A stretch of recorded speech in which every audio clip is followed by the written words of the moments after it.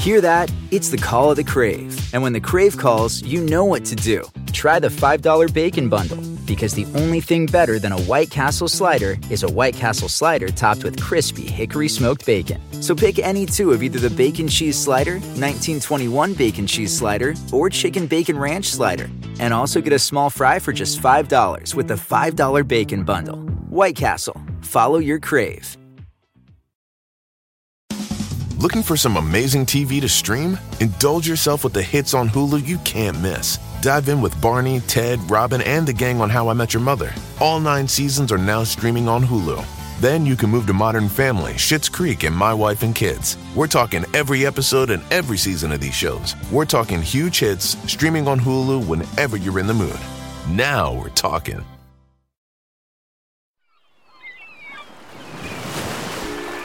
Hey there, dudes and dudettes.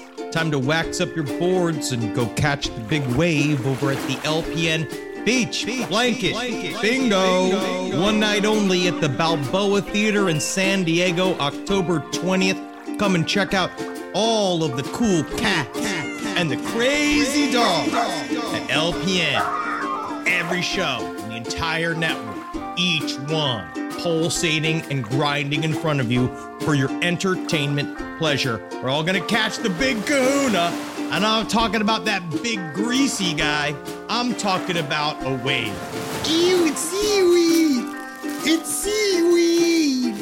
Just so you know, it's gonna be inside of a theater, so any physical wetness you experience is your own personal body heat or the sweat of one of the performers. Come and check it out.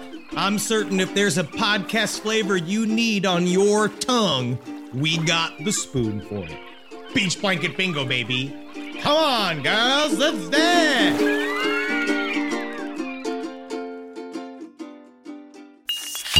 There's no place to escape to. This is the last podcast. On the left. That's when the cannibalism started. What was that?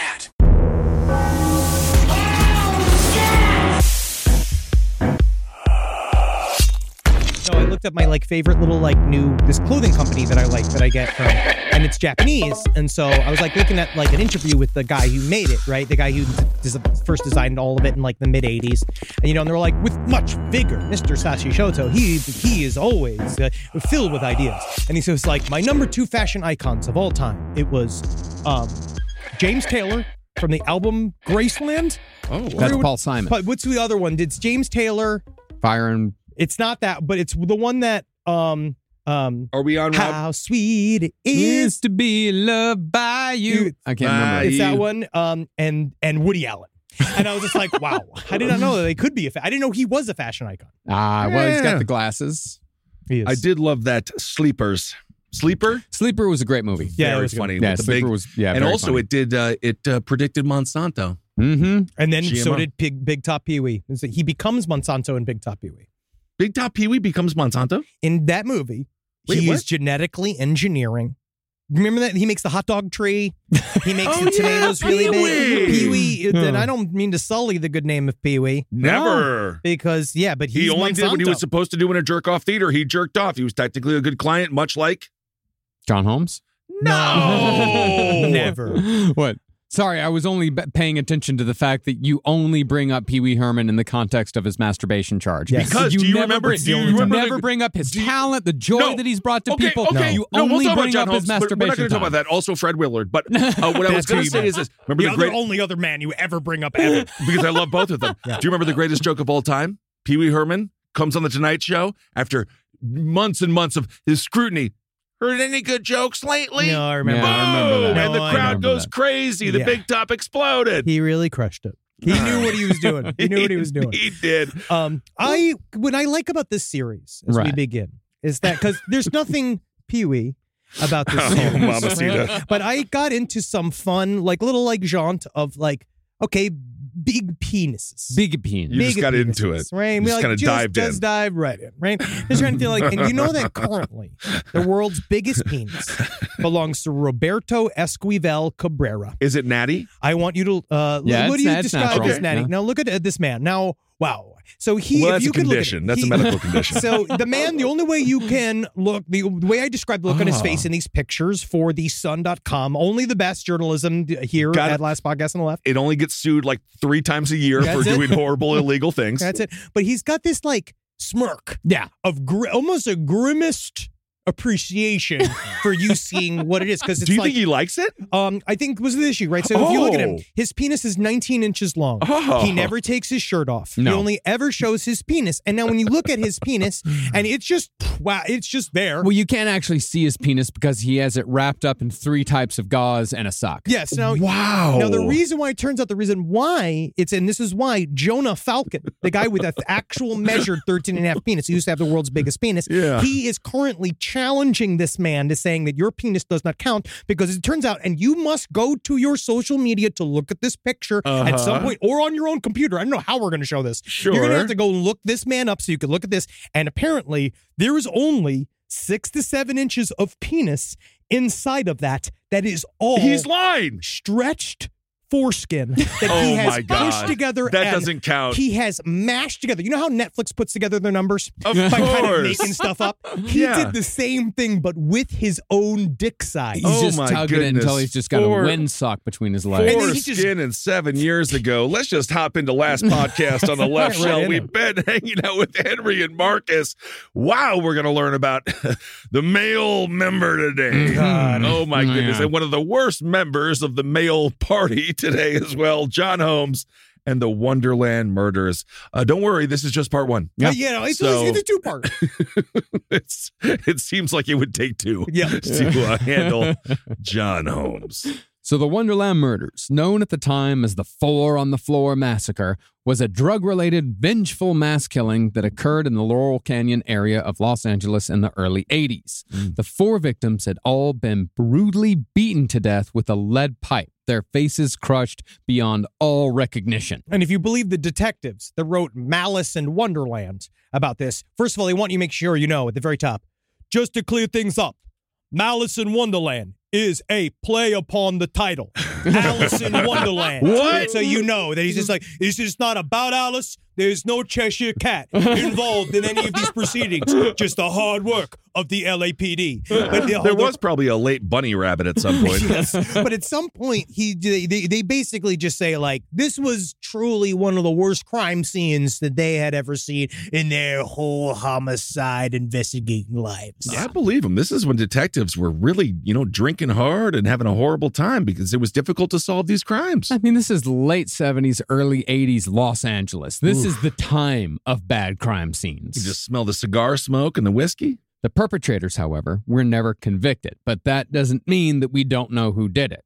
The perpetrator, or at least the man who gave the order, was almost certainly a violent, unpredictable, lunatic coke dealer and nightclub owner known as Eddie Nash. I'm just a purveyor of entertainment. Hey, Penguin. Got any smack? Yeah. I'm Batman, but I'm also like really rich. Oh my God, Batman's got an opioid problem. Now, there have been multiple drug-related mass murders in Los Angeles over the decades. Really? Wow, no way. Fair amount. But the Wonderland Murders have endured because of the man who set these events in motion. This man was also almost certainly on the scene when the murders occurred and may have even participated. The jury is still out on that. That man was the so-called King of Triple X, John Holmes, a.k.a. Johnny Wad. Wow. Yeah. What else? Family Feud. Steve Harvey, King of Triple X. Weird. Yeah. Just imagining Steve Harvey's face. Imagine John Holmes as the host. What it looks like? Again, you can't see it at home, but it looks like. Oh? Did they just say that? Yeah. Holmes is quite possibly the most well-known porn star, the most well-known male porn star in history. Although if we want to talk about the true talents of the vintage age, give me a Peter North or a Randy Spears any day over old Johnny Wad, because at least Peter North put some effort into his fucking appearance. Peter North was a showman. Yeah. Randy Spears, pure passion. Randy Spears, I also like and comedy. Don't worry, don't forget. Randy Spears was he was the funny one. What did he say? He would go like, "Oh, tits." Whoa, was that tits? Wow. No. Peter North, he put some effort into it, you know? All right, Peter North, I really do, because finally, we can really get into this, because we've never been able to. We've talked about the ladies. Yeah. Many times. Many right? times. Like, we've talked about different performers we've liked to watch, but it's really, because it's interesting about the guys. Yeah. Right? Because to me, I think the guy is kind of be like, how do you put it? Like a nice cologne, where you kind of, you appreciate that it's there, it's serving a purpose, but it's not the whole story. I'm not Sure. I'm not here for you. It's not the whole story, but I like the man to be attractive and in shape. That's I just agree. me. I don't like a big fat slob. Me neither, because No? I want you to be better than me. I want you to look different than me. I just like to fantasize that penis is my penis and everything is making total sense. But guess what, man? It's not my penis. I know. And I there's haven't no seen way. my penis in a minute. There is no way. I like to watch it. I like to enjoy it. I like to be in the room, man. Actually, most of the time I sit and watch me like, that's a lot of hard work. Seriously, I've known some. We actually have known some adult male porn stars, and it is not an easy gig. No. Be careful what you wish for. Well, the reason why John Holmes is far more famous than Peter North or Randy Spears is because John Holmes has an absolutely massive penis. Mm-hmm. But it's not weirdly misshapen massive, like, say, serial killer Otis Toole's penis is rumored to be. I look at you in the rough draft. I think you just put is that like the reason why John Holmes is far more famous than North or Spears is because his penis was big and attractive. Yeah, it isn't. That's what I was about to go into, is that John Holmes has a nice looking penis. It does look like there's a pot of gold at the end of it. It's sort of rainbows. And it's a gonzo when when it's getting ready. It's a gonzo, but at the end of the day, it's nice to look at. It doesn't have like that weird bulge in the middle, like where the top is really small and the bottom's really small. I hate that. Are we going to do this Two now? tones. I also hate two tones. Hey, don't talk shit on two tones. Two tones are fine. Well, wait a second. Am I talking to a two-tone? You're talking to a two-toner, my friend. No way. You're talking to a two-toner. You were brown to pink? I'm a two-toner. Okay, that just means he's going the distance, and his dick got so big that it We've changed. talked about this. Actually, I don't know if we have. We absolutely have, because I remember you maligning two-toners before, and I remember defending myself as a two-toner. You know what? And I'm not doing this. This is not. I'm not doing post-vacation me. This is not no judgment zone. That's right. Oh, that's good. Well, reportedly, John Holmes had a 13-inch cock that was 4 inches in circumference. Oh, my God. I mean, well, they say between 10 and 15. 15 would make it, one of the largest cocks in existence. Yeah. I would say it's probably around 11 and a half. Well, because the guy with the 19-inch penis basically said it is completely unusable. So he, because he's been stretching and tugging and stretching and pulling on it. Well, I went to go see puppetry. It's lost its integrity. It really has, and that's unfortunate. It should run for office. Yeah. I went to go see Puppetry of the Penis, and I don't think those guys can get hard. No, probably after not. all the things that they do, and with their balls. Yeah, I know. That's I mean, a special treat. I actually kind of pissed if they can. Yeah. Well, the thing is about that is that size means nothing without performance. Thank you. And when Holmes was at his peak, he could stay reasonably erect for hours. And more importantly, he could ejaculate on cue. That's incredible. Oh, was that bad? Was that not my cue?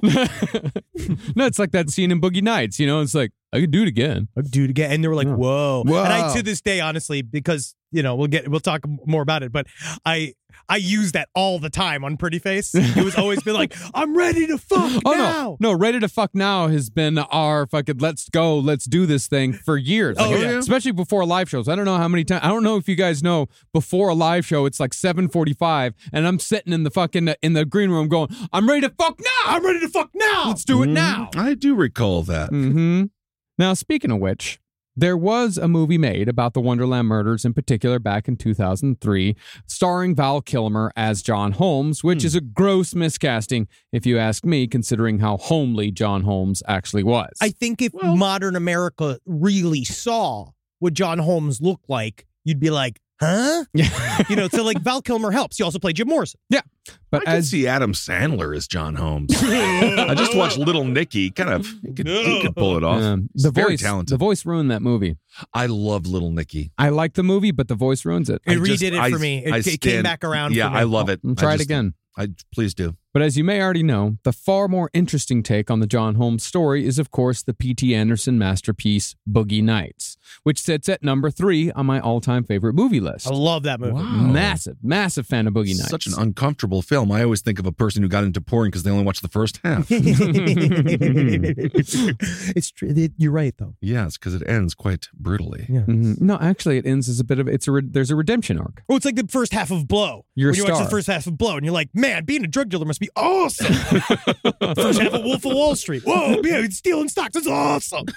Boogie Nights, however, is only loosely based on the John Holmes story because P.T. Anderson wrote the screenplay when he was in his mid-20s based solely on a memory he had of an article called The Devil and John Holmes that Anderson read when he was 17. I was watching a documentary called WAD, and Paul Thomas Anderson was on it, and he's obviously high on cocaine. Yeah. Is that right? This is during going the to be, time. just understand, this is going to be through line. This entire thing. And A kind true of line indeed. Yeah, truly. The coke line throughout this whole series is just about because no one should have this level of confidence, because Paul Thomas Anderson in that documentary is convinced and continues the myth that John Holmes was a good actor. And he was not a good actor. No. He just didn't show up and immediately just go like, ugh. They basically were so amazed he can even memorize lines. But as a porn actor, the fact he could come on command, that makes him a great porn actor. That's a great good performer. Well, as I was telling Ben before the show, John Holmes, he was a good actor in the sense that he was always the best actor in the porno. Yes. Yeah, that was the extent of his great acting, though. But even so, some of the characters in Boogie Nights were indeed based on real people in this story. Besides Dirk Diggler obviously being a stand-in for John Holmes, the character masterfully played by Alfred Molina is heavily based on the man who allegedly ordered the Wonderland murders, Eddie Nash. Yeah, and the scenes in the pornos in Boogie Nights are basically completely lifted from Johnny Wad movies. Food, it's not good. It's the best. Probably the best in San Francisco. Well, you got to be careful. I know some people in the adult business, and you can't eat peanuts before an anal scene for 24 hours. Otherwise, you get snickerbarred. Oh, I agree. And again, that's all about performance. Indeed. But as far as what today's story is going to be, this is a tale of a coward with a big dick, a taste for underage girls, and a legendary coke habit whose actions led to a mass murder that was, at the time, only comparable to the Sharon Tate crime scene in terms of its brutality. Wow. It also, however, is partly the story of how the adult film industry grew from illegal 8mm loops sold out of the trunks of cars outside of dirty magazine stores to vague mainstream acceptance with movies like Deep Throat, Debbie Does Dallas, and The Devil and Miss Jones. Yeah. Oh, yeah. I'm shooting out a sex voice. Yeah. That's your sex voice. Oh, mama. Also, remember when we covered the Iceman, Richard Kuklinski, all of these guys, this is all the land of the mafia. Yeah. The mafia was selling a lot of this shit. It was like very, very illegal, and it made it really, really dangerous. And then the money and the legality kind of made it dangerous all over again. All right. Now, as far as sources go today, we've got mostly reliable narratives like The Devil and John Holmes by Mike Seeger, the same one that inspired Boogie Nights. Okay. But one source in particular that we're leaning on for the John Holmes side of the story is, to say the least, highly suspect. One of wrote my favorite type of sources. That source is John Holmes's self-serving autobiography, Porn King. I feel like it sounds like when Mr. Garrison on South Park was writing erotica. Oh, yes. Yes. I feel like there's going to be a lot of cock talk. Well, everything is just all how cool John Holmes thinks he is. Yeah. Yeah, it gives us a glimpse into how Holmes saw himself, his story on how the Wonderland murders went down, and, of course, some incredibly disgusting quotes. Okay. For an example, here's how John Holmes described the oral sex skills of a porn actress named Renee Bond. She sucks cock like a starving orphan with her first candy cane. You ever seen that? No. It's a mess. I don't. Also, give the orphan a Christmas. Give the orphan a hamburger. There's no nutrition in a candy cane. Yeah, the second part of that line is, and when she was done with you, you were nothing but a pile of goo. Shit. Have you ever seen a candy cane at the end? It becomes sharp. Cut your tongue. Oh, my goodness gracious. Bringing Christmas into it. Renee and Holmes, by the way, appeared together in a movie called Phantasm about a professor feature exploring common female sexual fantasies. It was a bunch of segments, and the segment that John Holmes and Renee Bond were in was simply titled Fruit Salad. Whoa. Already romance. Did the tall man show up at all? Was there a portal into another realm? No, not at all. I think there was, however, a demon scene. Oh, there might have been a demon scene. I didn't see. I am not the hugest fan of the quote unquote golden age of pornography. Some of it, it's not my vibe. I do like the bush hair. I watched a lot of it. I did too. I watched a lot of it for this. And again, research. I had to warn. I told Rob right before the show. I told everybody that was in the studio. I was like, if you hear active pornography coming out of this room, it is research. My door is open. My hands are up. All right. And they all learned. There was one segment called Blood Orgy. Oh, okay. Yeah. But then there was another segment called, After School. That's, yeah. Well, maybe it was grad school. After master's class. Yeah, Mother's Darling. But on the other hand, is it that different from what we've got on the front page of Pornhub today? No, please stop with the bratty families. We know, we all everyone. What about Neighbors Gone Fucking? Anything else? Grocers. Sure. Oh, you're banging the person who stocks the shelves. Hey, bitch, you want T-pants, sweet potatoes? Boom! Get into the sex. Done. Grocer porn. But long before Holmes was the biggest male actor in porn, he was a poor old country boy born in Columbus, Ohio in 1944. Yeah. Wow. Supposedly, John was born with what he repeatedly called his unusual member. That's his way of referring to his... I mean, you can only say big cock so many times. Sure, yeah. So he had to come up with creative ways. I don't mind to that. refer to it.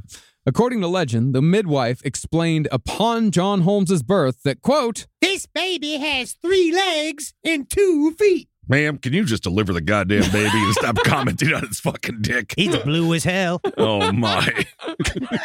My God. I don't need the commentary, ma'am. This baby corpse is the biggest cock I've ever seen. Okay. Now, as far as his family life went, Holmes's birth father was an absent alcoholic who would come home at night drunk only to fall over his kid's bed in mid-vomit. Okay. As a consequence, Holmes stayed sober until he was well into his pornography career and discovered the seductive powers of cocaine. Hey, man, what's going on, man? We got to get something to eat, man. That's incredible. So he didn't start, everyone's like, gateway drugs, you start with alcohol, then go to weed, then maybe cocaine. But he just started with coke. He started with weed. Yeah, and he then had weed. moved on to cocaine. He was Cali sober for the most part, and then cocaine. Gotcha. Yeah. Interesting. Well, soon, Holmes's alcoholic father was gone, but that guy was replaced with a severely bipolar World War II veteran named Harold, who had a hard time even physically moving when he was depressed, and of course got highly violent when he was manic. And also, you do not want to be a bipolar soldier because it's like, I'm a Nazi, I'm an American, I'm a Nazi, I'm an American. It's very funny, though, in the sadness of it, because they were all talking about, like, we got to just love it when Pappy was depressed because he'd stop hitting us. Yeah. And then he'd be sleeping. And then all of a sudden, you're like, oh, Pappy, you're feeling better. Ow! Ow, ow! Yeah. It's literally my grandmother. It's not good. No, he said that John, the grandfather would kick John in the spine repeatedly, saying like, John, your name's John, right? Your name's John, right? While he's kicking him in the back. That's horrible. As an example of how unstable Harold was, when one day work got to be too much when he was depressed, he jammed his hand into a harvester machine to remove himself from the workforce. Yeah, dude, it's fucking American as hell. Just tell him you got a cold. He lost a thumb and 3 fingers, and afterwards, he supposedly told his wife, quote, I'll never have to work again, Mary, unless they need me in the pinky police. Oh, mama. That is one stinky pinky. Hey, I promise you I won't cut off another finger. That sounds like a horrible way to get out of a job. It is. I didn't imagine him to be saying that in such a jovial voice. Hey, I'll never have to work again. He's thrilled. It's Office Space. No, it's the guy who got hit by the car who never has to work again. Was the best thing that ever happened to me. No, I imagine him just like in this very manic moment, like, I'll never have to work again, Mary. Oh, yeah, of course. Like, Completely insane. Think about it, yeah. Yeah, yes. Yeah. You're correct. His favorite artist, Billy Joe Shaver. Now, all these traumatic childhood memories are outlined in great detail in Holmes's autobiography, but peppered throughout are graphic descriptions of Holmes proudly detailing his childhood sex life, which if we're being honest, is childhood sex life. I don't know if it's. Yeah, I don't know. Is that the term? That's the only way to describe it. Yeah, it's I childhood guess sex so. life. And if we're being honest, it's almost exactly how Anthony Kiedis' autobiography starts out as well. Yeah. God. Wait, there's something about, because again, Anthony Kiedis also lost. Didn't he lose his virginity at like 8, 10 years old? As like 11, 10 or 12 or something like that. There's Yeah. something about like, then you see Anthony Kiedis is now fine. Nah. He was raped essentially. You know what I mean? He was molested. But then somebody else who like, but it shows how like talent can really take you in a different direction. I suppose. Well, Holmes claimed to have lost his virginity to his babysitter at the age of 8. But most likely, John's loss of innocence came at the hands of a 36-year-old neighbor who sexually abused John at the age of 12 or so when they lived in the Columbus Project. And as was the case up until literally 2005, everyone applauded that this was funny in this book. In this book that was written out, it's been like, I was always a fucking player. Yeah. Everybody always fucking wanted me. And it's this thing where obviously now we know what that called. That's internalized abuse. That's like a thing that's inside of you that you got molested and now you're trying to figure it out in your own fucking head how it makes sense for you. But, you know, at the time, people were high-fiving him. Yeah. You know? Right. Okay. See, John Holmes, like many in the adult film industry, escaped a life of pain and abuse into the world of sex, finding solace, pleasure, and closeness in the act to contrast repeated beatings from a mentally ill six-fingered stepfather. Yeah! I'm employed by these six fingers. Sounds like Hank Hill's dad. So, in 1960, when John was 16 years old, he joined the army and served his time in Germany. There, he met a guy named Tony from New York. No way. No. Who would eventually introduce John to the world of sex work. You ever heard that? You ever heard that old joke? That's why all Italians are named Tony? Why? It's because they were coming over from Ellis Island. They all had 2 New York on their shirt. That's a real T0NY. That's good stuff. Tony. That's good stuff. Okay, man. That's real good stuff. It's real good. Some real good Queen's humor. Hey, I love that. This Queen's is what humor. I provide. Yeah. I have a list of big dick jokes. Made in a lab. Now, Tony didn't know about John's unusual member until they were out of the army, because John wasn't the type of dude who would flop it out at a moment's notice. Yeah. He had class. He had class. He was Okay. actually somewhat shy about it. It was only when John left the army, moved to New York with Tony, and started dating girls in Brooklyn that word got back around to Tony about John's appendage. You know And who's not ashamed? Is Roberto. I'm just looking back at Roberto. I'm looking at that look in his face. 19-incher. He is literally holding it like he is bringing a sub to a christening. I am gonna need to see it though. I gotta see it. Also, they call him. Yes. They call Italians Tony because when they were coming over here, they had T-shirts that said "To New York." That's joke thievery. Well, as it turned out, Tony was already working as a gigolo. So he took John under his wing and both of them started just fucking railing rich old ladies in Manhattan. Wow. Yep. Supposedly, John cleaned up as a gigolo, claiming that he was soon awash in furnished apartments, diamond-studded jewelry, a Mercedes-Benz, and more cash than he could possibly spend. I was rich, you see. Yeah. I mean, $150 per ball. That's a lot back then. One of his rich clients were so enamored with him, he said, that her lawyers paid John $50,000 to stop railing her and just go away. That is big cock energy. Oh, yeah. Now, from what John claimed, he quite suddenly, and for seemingly no reason, wanted to give California a shot. But before he left, he gave all his gigolo money to a girl he grew up with named Mary Kay, who seemed to kind of be the Jenny to John's Forrest Gump. Yeah, Oh. Forrest Pump. Yeah. It is interesting because, again, it's from his perspective. Or Forrest Hump. Yeah, thank you. Forrest Hump, Actually, Forrest thank you. Glump, Yes. Forrest clumps of Forrest cum on Dump. your tits. Forrest Dump is, again, German. Yes. Now, he had to go to California. In my mind, what do we know about John Holmes? Is that what are his things that he's truly best known for? Is having a huge cock Yes. and being an unrepentant, maybe murderer / snitch, right? Huh. So he's like a guy that was an entirely unreliable, bad person. Yeah. And I imagine that at some point, while he was being the so-called super fantastic gigolo that everyone was addicted to, he might have made some bad decisions somewhere into that time period that might have forced him to leave town. Quite possibly, yeah. Yes. The way John figured it, he could just make all that money back once he got to California because he was just that goddamn good. That dick ain't going anywhere. I can make my balls fart. And so he hitchhiked to California. What would they call a bwof? A ball queef? And so he hitchhiked to California and landed on the steps of the older woman he'd lost his virginity to, because apparently they'd kept in touch. Yeah. Okay. Now, at first, John went legit. He got a job as an ambulance driver. Possibly through this job, he met his soon-to-be wife, Sharon, who was a nurse at USC County General. Okay. Now, all Sharon knew about John's past was that he was a reasonably charming country boy who was just trying to make it in the big city. And actually, his being an ambulance driver will factor in later on into his trial. Yeah. Because on one side, he said all of this stuff about how when I was an ambulance driver, I saw enough gore for the rest of my life. There is no way I would have ever been involved in these murders. Yeah. And then later on, he would just be like, he would act like whatever, it's all over the place. Yeah. Okay. Well, John's soon-to-be wife, Sharon, had no idea that just a few months earlier, John had been a gigolo in New York City. Likewise, she also had no knowledge of John's unusual appendage until the night of their marriage, Jesus which happened Christ. just 5 months after they met. I mean, hey, there's worse things that could happen. Can you imagine being with me for like a couple years and that night I'm like, honey, I'm a comedian for the very first time. Oh, that's like, not a 9-inch. That's not an 11-inch dick. That's the only thing I have. That's a whole other thing. Well, reportedly, when John's talent was unfurled in their wedding chamber, Sharon was said to have muttered, "Oh, dear." She's fucking British? No. I can't imagine she was that upset. But who knows? "Oh dear." I mean, that's the thing. A lot of women don't like a penis that big. You know what it is about it truly? If you're not expecting it, because there's difference, right? 8-9-incher. Well, let's really get into nitty gritty. Let's get into the nitty gritty.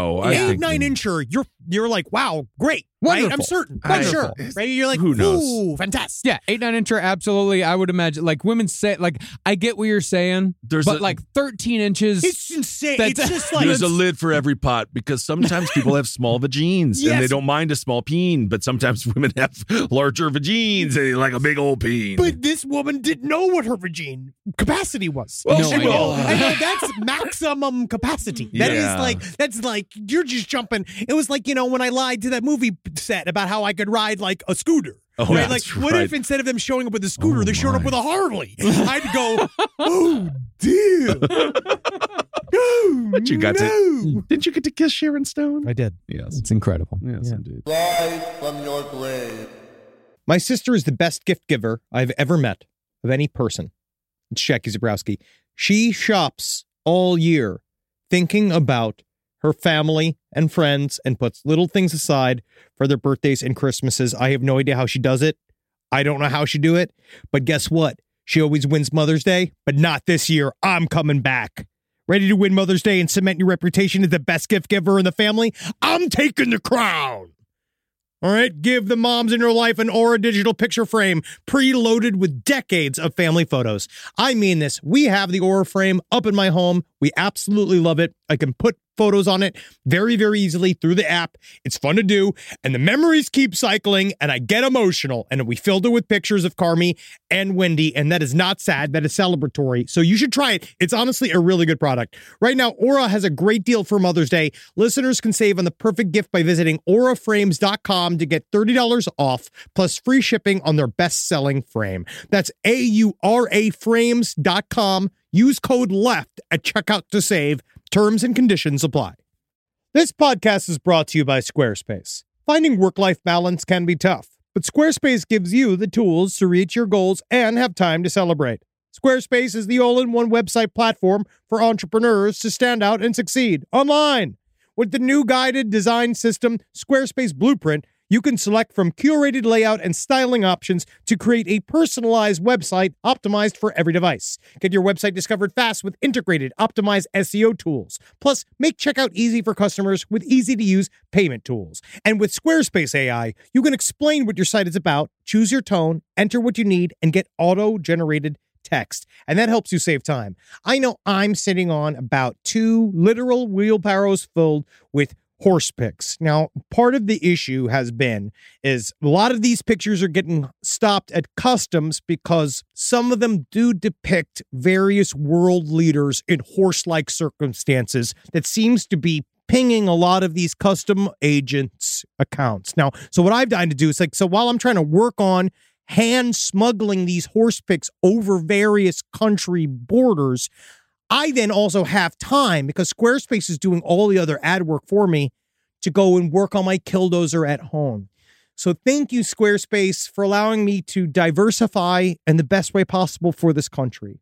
Head to squarespace.com for a free trial when you're ready to launch. Go to squarespace.com/left to save 10% off your first purchase of a website or domain. This episode is brought to you by Philo. Do you love TV? Yeah, we do. Do you love saving money? Oh my God, you bet. Then Philo may be your solution. Philo has shows, movies, and live TV for just $25 a month. You can even try it for free with their 7-day free trial. That's amazing. No contracts, no commitments, no hassles. It's just a better way to watch TV. Get with it, people. Philo has an unlimited DVR for 1 year. Save all your favorite shows so you can watch on your own schedule. Philo allows for multiple profiles and multiple streams, meaning that your children or significant other can't ruin your queue. Never miss a minute of shows like, RuPaul's Drag Race. You're going to watch it. You're going to love it. You're going to get involved with it, and it's an extravaganza. You're going to love it. With Philo, you can start watching in seconds for less money and less hassle. Try it yourself with their 7-day free trial. Sign up today at philo.tv/left. That's philo.tv/LEFT to get 50% off your first month. And when it comes to that massive penis we've been talking about so much, it is unavoidable. Well, yeah, I mean, it's the only reason why we're talking about this man. True. If he was just involved in a drug-related murder and he was just some dude, we wouldn't know who he is. Yeah. But because he's John Holmes, he's got the big dick and we got to talk about it. There you go. Hey, again, we're not leaving anything on the floor here. We do everything we can. Mm-hmm. Tip of his penis. Yes. And he himself actually included a bit of an instruction manual in his autobiography for all you big dickers out there. Yeah, come on, you long dongers. Yeah. We know that a lot of people don't have a heck of a lot of consideration for you because you suck.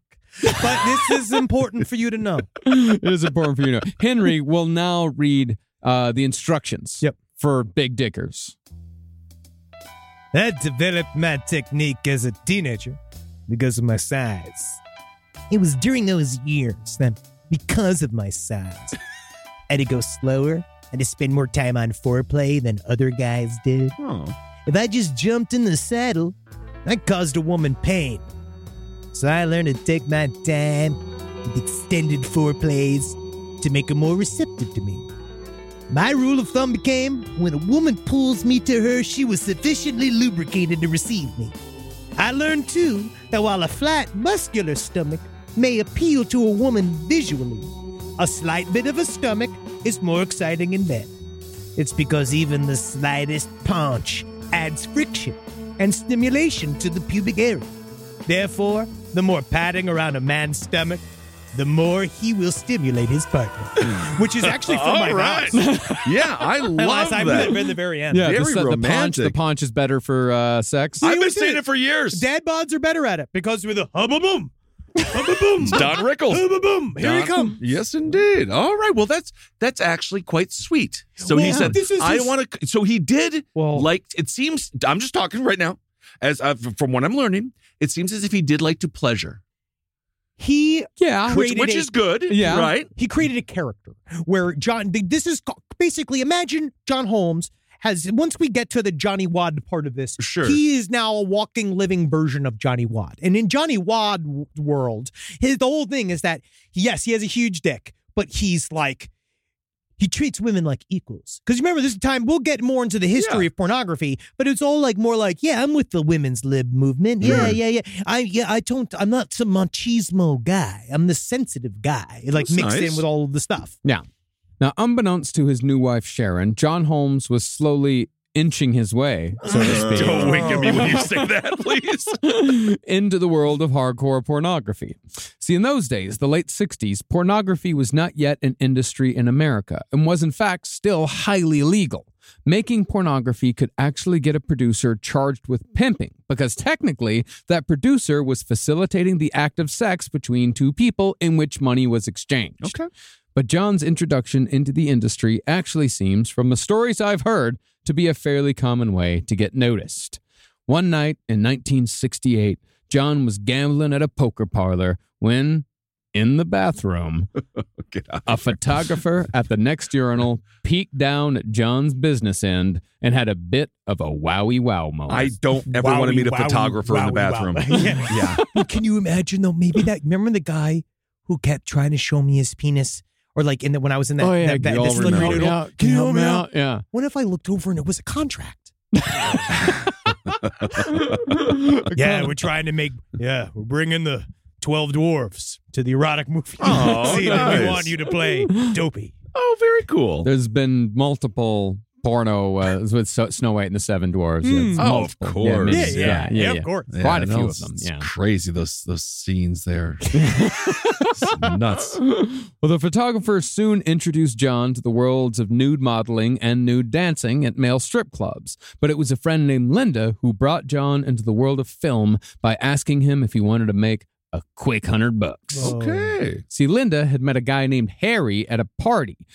Harry made so-called dirty movies for frat houses and stag parties. And when Linda asked John if he was interested in participating, he enthusiastically said yes. Mm-hmm. Now, Harry was your typical Hollywood scuzzball who bartended as his main gig, but he supplemented his income by selling stag films out of the trunk of his car in dark alleyways.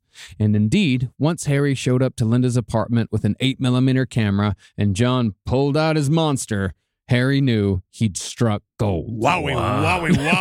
I think we're going to need a bigger lens. Now, as I said, pornography films were highly illegal at this point in American history. So Harry covered up the windows in Linda's apartment with foil to hide the set lights from any vice cop who happened to be driving by. Yeah. This was actually serious business. Everyone in that room could have gotten up to 10 years in jail for making a porno. And That's they were crazy. Aggressively going after it as well. Yes. That's stupid. That, however, didn't happen to John, at least not this time. Everything in that first scene with John and Linda went off without a hitch, and Harry developed and cut that footage into something called a loop. Loops were short, black and white scenes of quick sex with no story, sound, or dialogue. It's just two people in a room fucking. It's always whatever's playing in the back of John Wayne Gacy's house. I just really wish that I understood why they were having sex with each other and what do they like each other? Do they not? Questions alone about the plot are bumping me out of this. Who is this man? Why is he having sex with that bumblebee? These are actually the first porno films made available to the American public. And since they were illegal, they had to be sold out of the trunks of cars that were parked near magazine stands, bars, and adult bookstores. I guarantee you somebody bought one out of a glove box. Yeah. I'm sure at some point. Yeah, but it's that guy like sitting there going like, hey, come here. Man, I'd just be so upset if it was just porno and like nothing like you can get you high on, but I guess I don't know. It's different times. Yes, it was very different times. I actually don't know. I guess it's like it's still a Puritan country and we haven't been that Puritan for that long. Exactly. Alternatively, you could also sometimes watch these loops in curtain booths inside adult bookstores. Well, we remember the store we used to get our bootleg DVDs from on Grand Avenue. They still had the old spank booths with very interesting odor. Mm-hmm. Oh, yeah, dude. Yeah. He also had a fish tank in there, remember? This is back when real estate was important. Yeah. It's just like 15 years ago. Yeah. The booth was actually the easiest option because if you bought a loop from a guy like Harry, you needed a film projector to actually watch them, which, these viewings most often occurred anywhere large groups of men congregated in man-only gatherings. I'm glad. I'm just glad I never did a big group jerk off. Yeah. I did enjoy playing some sports ball in wrestling, but we never. But I know some guys who bonded over unique. Boys are gross. I don't know about that. I do like boys. I think they're good people. I think boys are bad. Well, it's a unique way to find friendships. It is. But by some estimates, John Holmes made somewhere around 1,000 of these loops that got shown at frat houses, bachelor parties, VFW halls, any place where a bunch of guys would get super hard, sitting close to one another in rows of uncomfortable chairs, hooping and hollering at the content on the screen. It's really the VFW halls because you can just see the guy with the cigars. But that reminds me of WWTO. Yeah. I think I met a girl like that in WWTO. Dude, at this point, it's like, this reminds me of 5 years ago in WW2. Yeah. Oh, wow. Wow. Yeah, holy fucking shit. Yeah, last year in Korea. Yeah, you remember the goddamn sands of Iwo Jima? Yeah, I'm trying to get hard, Dan. No. I'm trying to have sex with myself here, Dan. I don't want to think about goddamn Iwo Jima. No, the decrepit guy at this one is like, I remember Gettysburg. Oh, my goodness. Well, he must have been like, this is magic. Seriously. This is incredible. When I had to masturbate back in the day, I had to get my daughter. Well, it's a long story. Yeah, let's nip that one in the bud. Now, considering how accepted and ubiquitous porn is in today's society, it's hard to imagine a time when these movies were highly illegal. And that's not even to mention how strict movie standards were in general for decades. I'm just talking about like regular theatrical releases.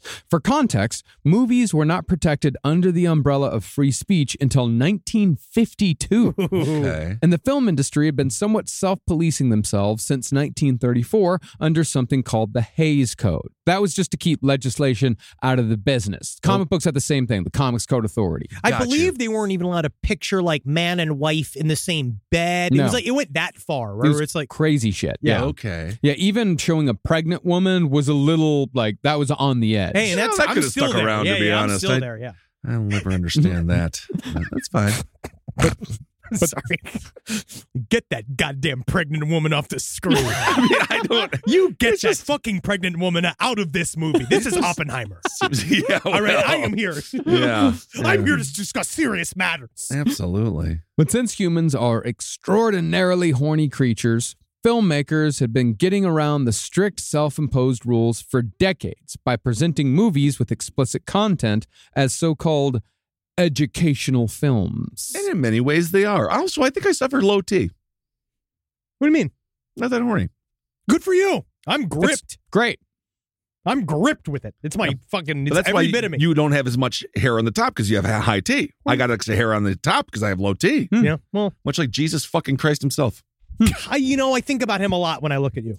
Last time I did a checkup, I had extraordinarily high T. Okay. Yeah, the doctor told me that it's almost dangerously high. Fuck yeah. Rock and roll. I didn't know you could test for Yeah, it. he said if it was any higher, I'd have to take medication. Yeah, because what happened? What they do is, first of all, they show you ripping your shirt off, right? Yeah. You have to rip your shirt off and see if you can do it. Yeah, and then I did it. I did it. Yeah, and then they cover you in bronzer. Yeah. and then they kind of see like, how does this move go? You have to clench it. You have to figure Yeah, out the how to Mr. clench Universe muscles. pose. Sure. Yeah, Okay. yeah, and I'm not like, super muscular, but I got a Spider-Man body going, course and it you was do. good enough. Yeah. Pretty similar to John Holmes. All right. Actually, it is very similar to John Holmes. And that's the tragedy that I had with John Holmes when I was a young boy. I do love this story. It breaks my heart, though. Is that me and my buddies stole a porno tape called The King of Triple X that was a Great. best of John Holmes. Good stuff, And I was about 12, 13, somewhere on there. Had no context for what penises looked like other than my own. Sure. Good. And Actually, that's very good. Yeah, very good.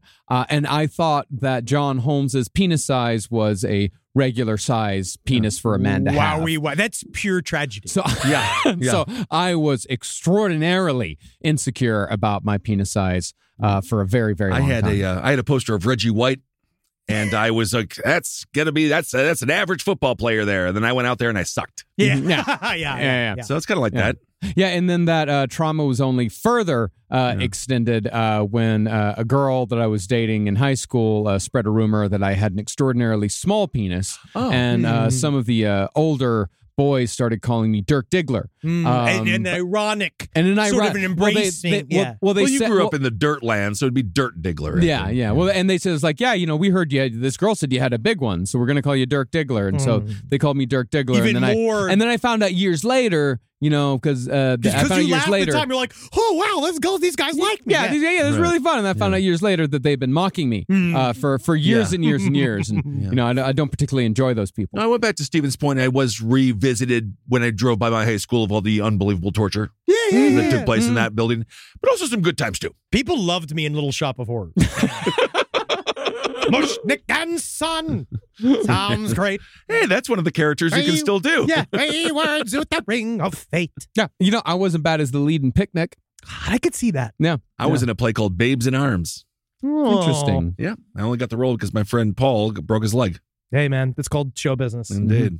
One of the most infamous. We're going back to the world of educational films here. We're going back to the world of let's see how much income we can put in here without getting into trouble. Great. One of the most infamous was a so-called sex hygiene film called Mom and Dad. Cool. John Waters actually lists this as his favorite sex hygiene film. Now, the plot of Mom and Dad is just set up for the action at the end. It involves a woman who is impregnated by a sweet-talking pilot who dies in a plane crash, and therefore the girl is left to deal with the pregnancy on her own. Okay. She can't turn to her mother. Her mother's very judgmental. Sure. So A lot of plot. Yeah. So she seeks the advice of her teacher. And as it just so happened, her teacher had just been fired from another job for teaching sex education. Okay, Oh, my. okay. I'm starting to 1 and 1 is starting to become 4. Yeah. What's going to happen? The movie then switches. Imagine being surprised when they start having sex. You're like, wait, whoa. what? I never saw that coming. This is disgusting. No, they don't have sex. Okay, No. It's far worse than that, actually. Oh, great. The movie then switches to its so-called educational portion. It's a lot like Glenn or Glenda, the Ed Wood movie. Have you ever seen it? Yes, of course. Love it. Yeah, thinly veiled autobiographical tale of Ed Wood telling his girlfriend that he likes to dress as a woman, and then when she hands the Angora sweater to him at the end, it very jarringly cuts to a very graphic sex change operation footage. Educational. Educational. Yes. I remember that the old TLC, the Learning Channel. It used to just be surgeries. Remember Rob that? and I were talking about this right before the show. There's the fucking guy who shows there's educational videos on YouTube of him washing his own asshole. And then you remember when I showed show that. I Remember showed that the guy. videos of the guy trying to extend his foreskin Yeah. back out. That's all just on YouTube. It's fine as long as it's documentary. Okay. Well, in the case of Mom and Dad, when they switched to the educational portion, they showed graphic images of female genitalia and 2 live births. That was their way to show vagina. Oh yeah. That's that's like I want to see the mukbang. I don't want to see the muck shit. Yeah, it's like, You know? I want to go to see a fireworks show, Yeah. and then they show you the Hindenburg crash.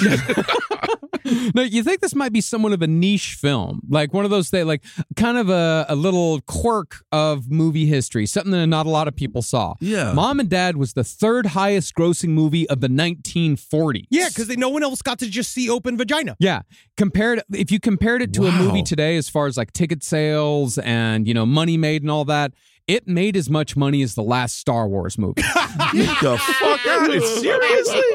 Oh my goodness. Adjusting for inflation, of course. Of And course. the retconning on the internet alone is just unbelievable. I remember that they took all the scalpels out and replaced them with walkie-talkies. Yeah, and you're just like, what is this film? Well, from there, guys like the producer of Mom and Dad, this wonderful character named Kroger Bab, Yeah. he circumvented censors even more by showing, quote unquote, documentaries about foreign cultures who just happen to be topless all of the time. That was our whole childhood. I remember we had National Geographic. Of Yeah. course. Yeah. It's shaped my sexuality to this day. Yeah. Funny side note, Kroger Bab's company was called Hallmark Productions. Yes.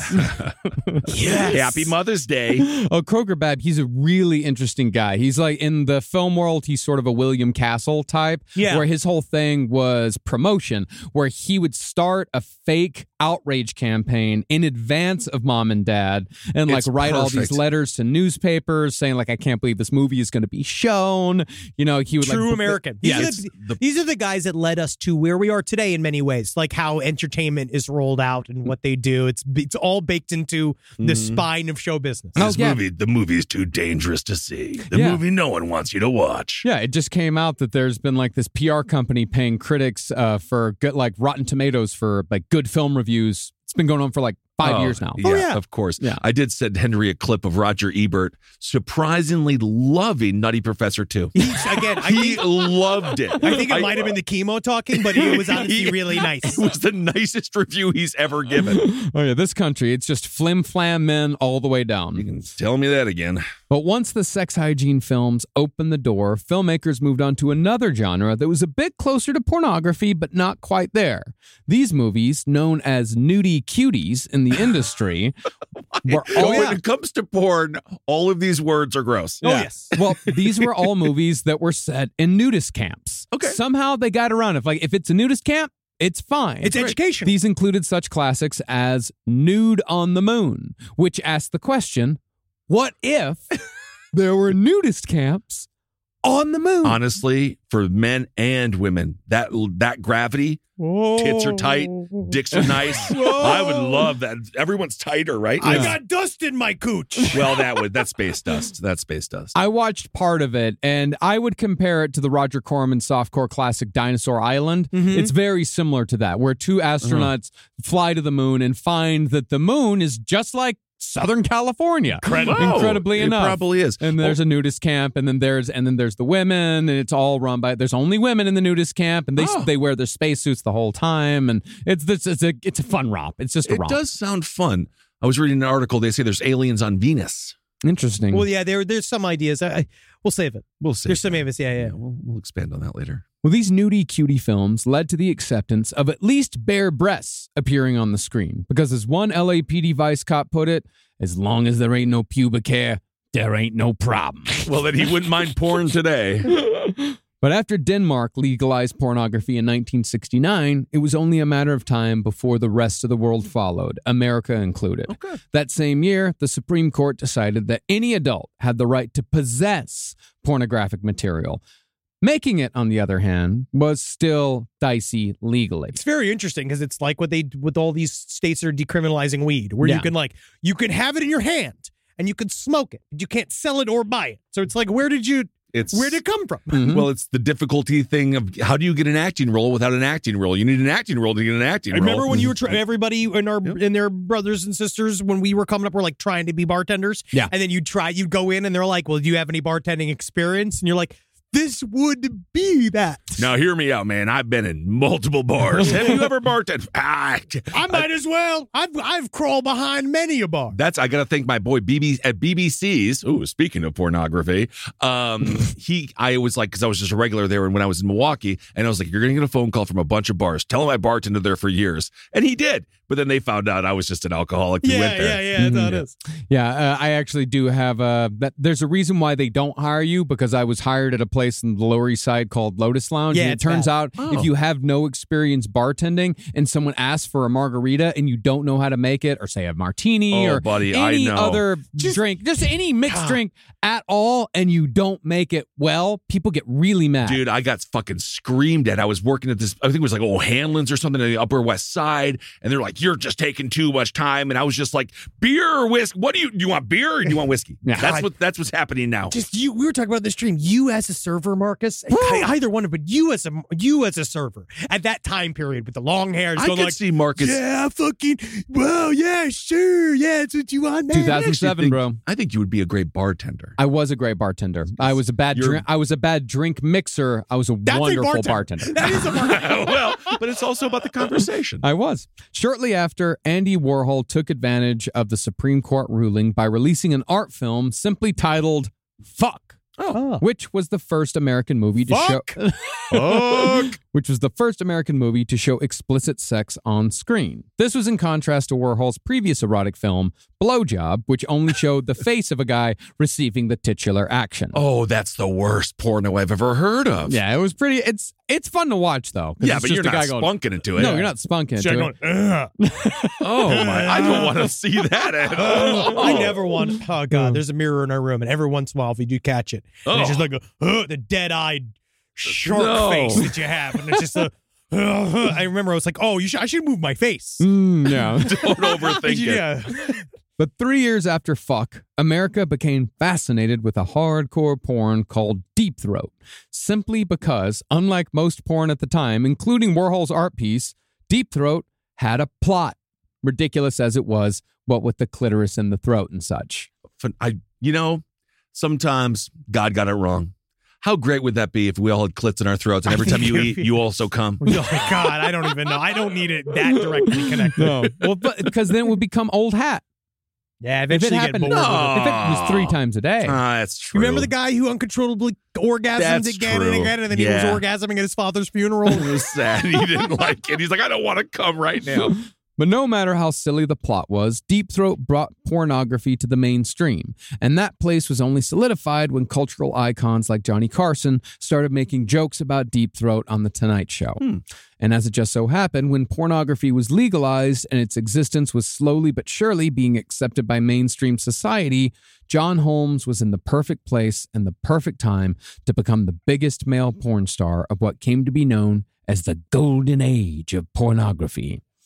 I'd call it a light brown. Yeah, kind of a creamy age. Bronze age. Well, they call it the golden age of pornography because it actually like shows it in Boogie Nights in like two scenes. Like there's that scene with Ricky Jay where he's watching Burt Reynolds' character like edit, the first movie, that first where he looks at him and goes, "It's a real film, Jack." Yeah. Yes. Oh man, Philip Seymour Hoffman also. Man, what a character in that movie. And then, about an hour later into the movie, after Dirk Diggler has left the scene, where the girl goes, "Is he going to fuck me in the ass?" And he's like, "Do you want him to fuck you in the ass?" And he goes, "It would be nice." And he goes, "Fine, fuck her in the ass." Yeah. It just becomes too passe. Those are the bookends. Yes, it is. Now, right around the time that porn was becoming legal, John showed up at a sort of open-air mall with office buildings on Sunset Boulevard called the Crossroads of the World. If you look it up, it's famous. Yeah. The Crossroads have been built in 1936 by a woman named Ella Crawford, who actually had a true crime story all her own. And Los Angeles is fucked. It's just in L.A. Everywhere you turn, there's like a fucking incredible true crime story. Yeah.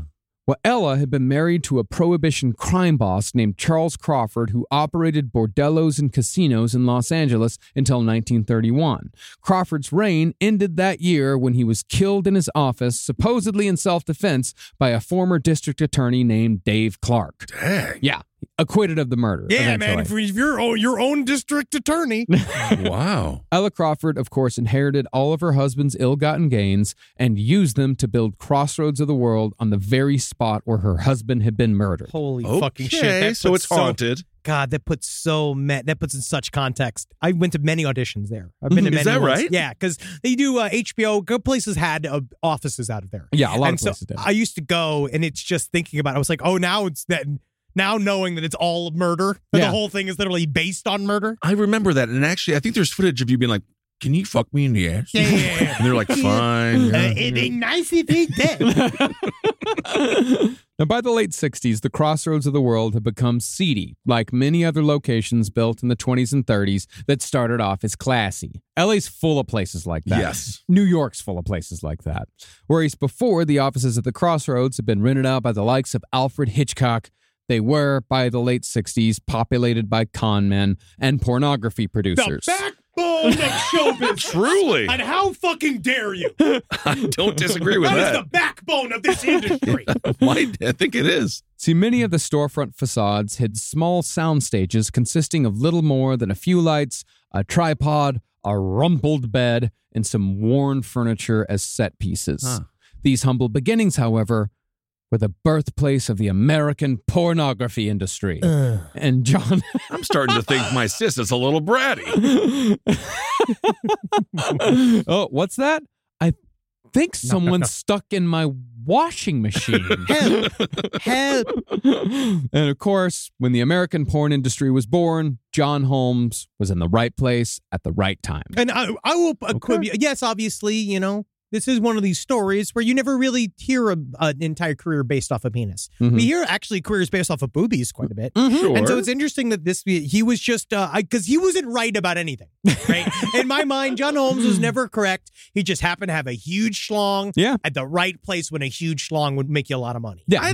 Just the story at this point, though, he does seem like a sympathetic lover. He's not. He's a coward. He's an asshole. He's a coward. He's a piece of shit. Okay, He's an awful person. Okay, I'm just saying it from what we're learning thus far. Because we're hearing his version. Not at no point? Yeah, we're literally hearing his version of the story. This is his take on his life. Yeah, you're just hearing John's side of the story. Okay, good to know. And we're going to hear more of the rest of the story as it goes on. Or could it be it was nothing but an alien power port?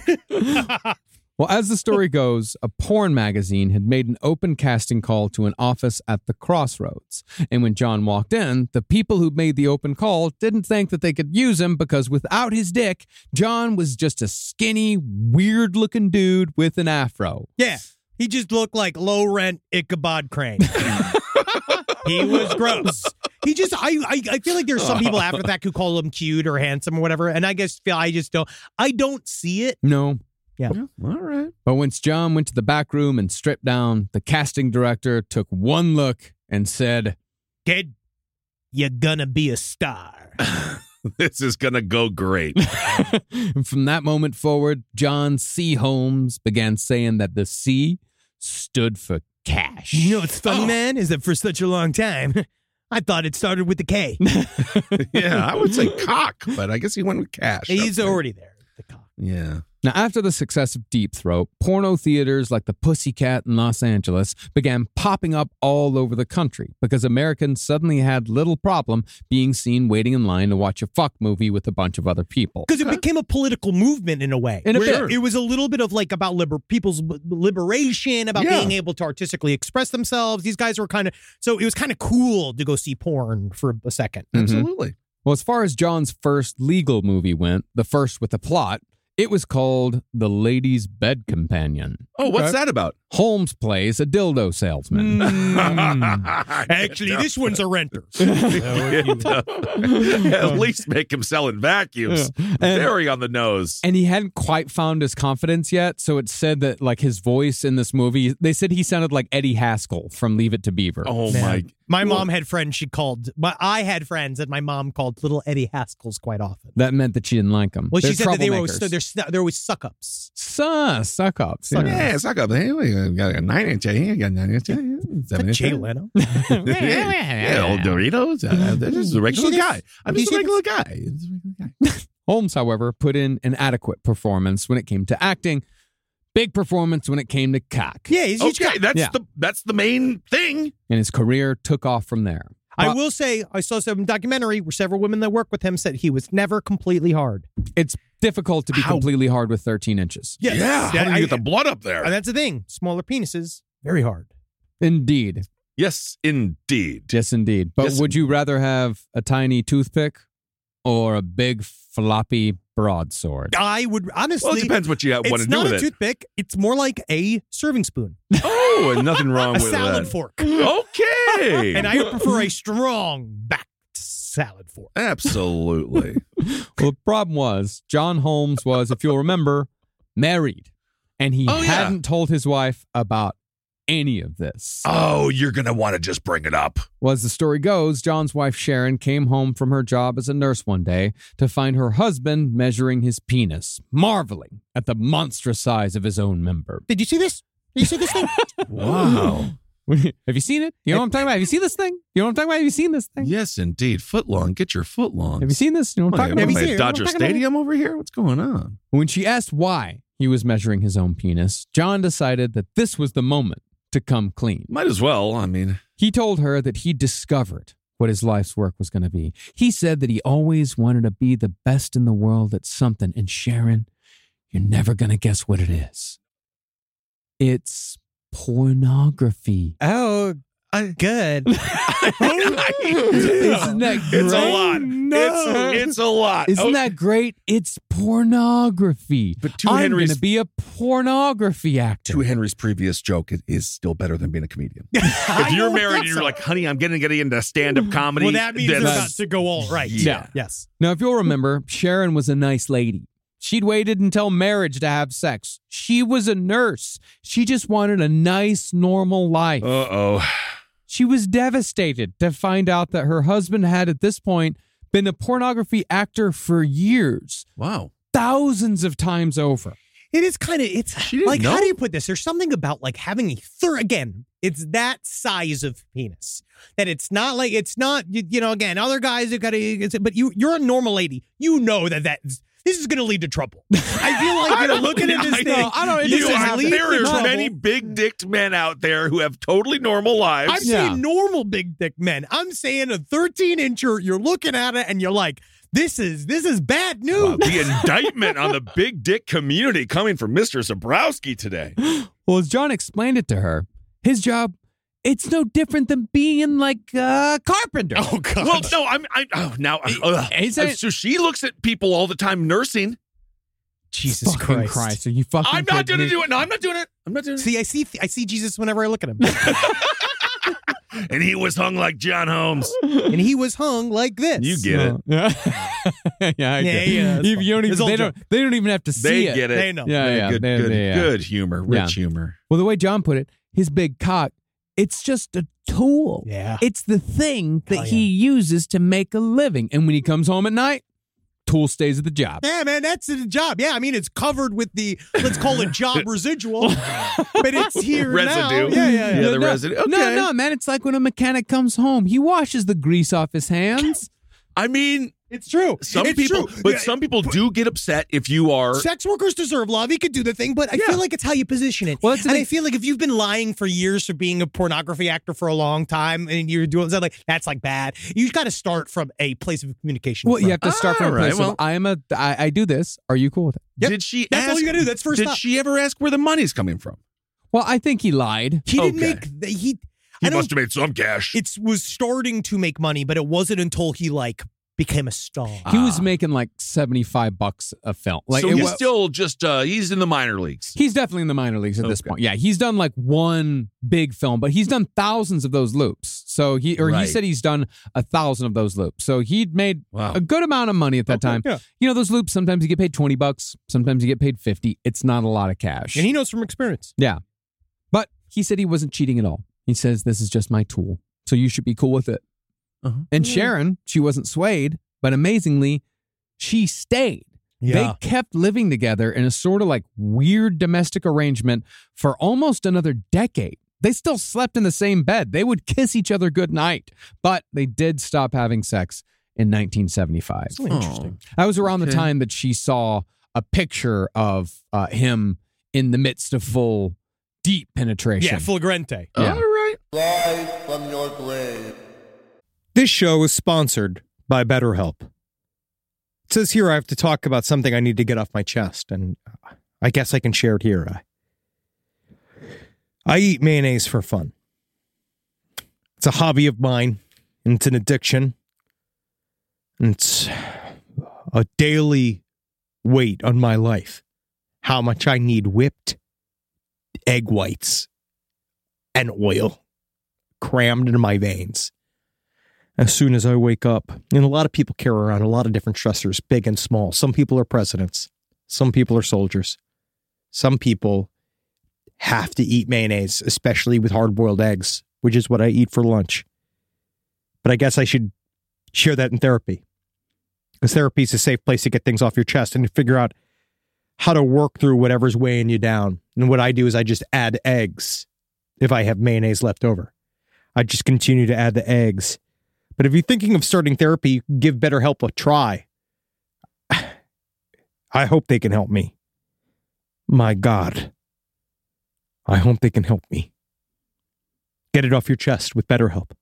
Visit BetterHelp.com/lastpod today to get 10% off your first month. That's BetterHelp. HELP.com/lastpod. Ah, Jules. Oh, Jules. Make a wife smile today. The road to getting engaged can be long and full of memories and pitfalls and landmines.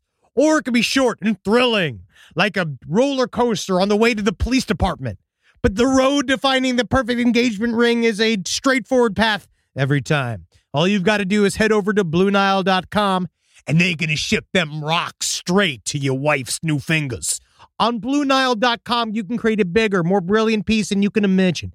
At a price you won't find at a traditional jeweler, Blue Nile is the original online jeweler since 1999. That's present time to me. Their diamond price guarantee means that in most cases, they can meet or beat a competitor's price on a comparable diamond. I know when I got my wife a beautiful Blue Nile necklace, the first thing she did was, "What did you do?"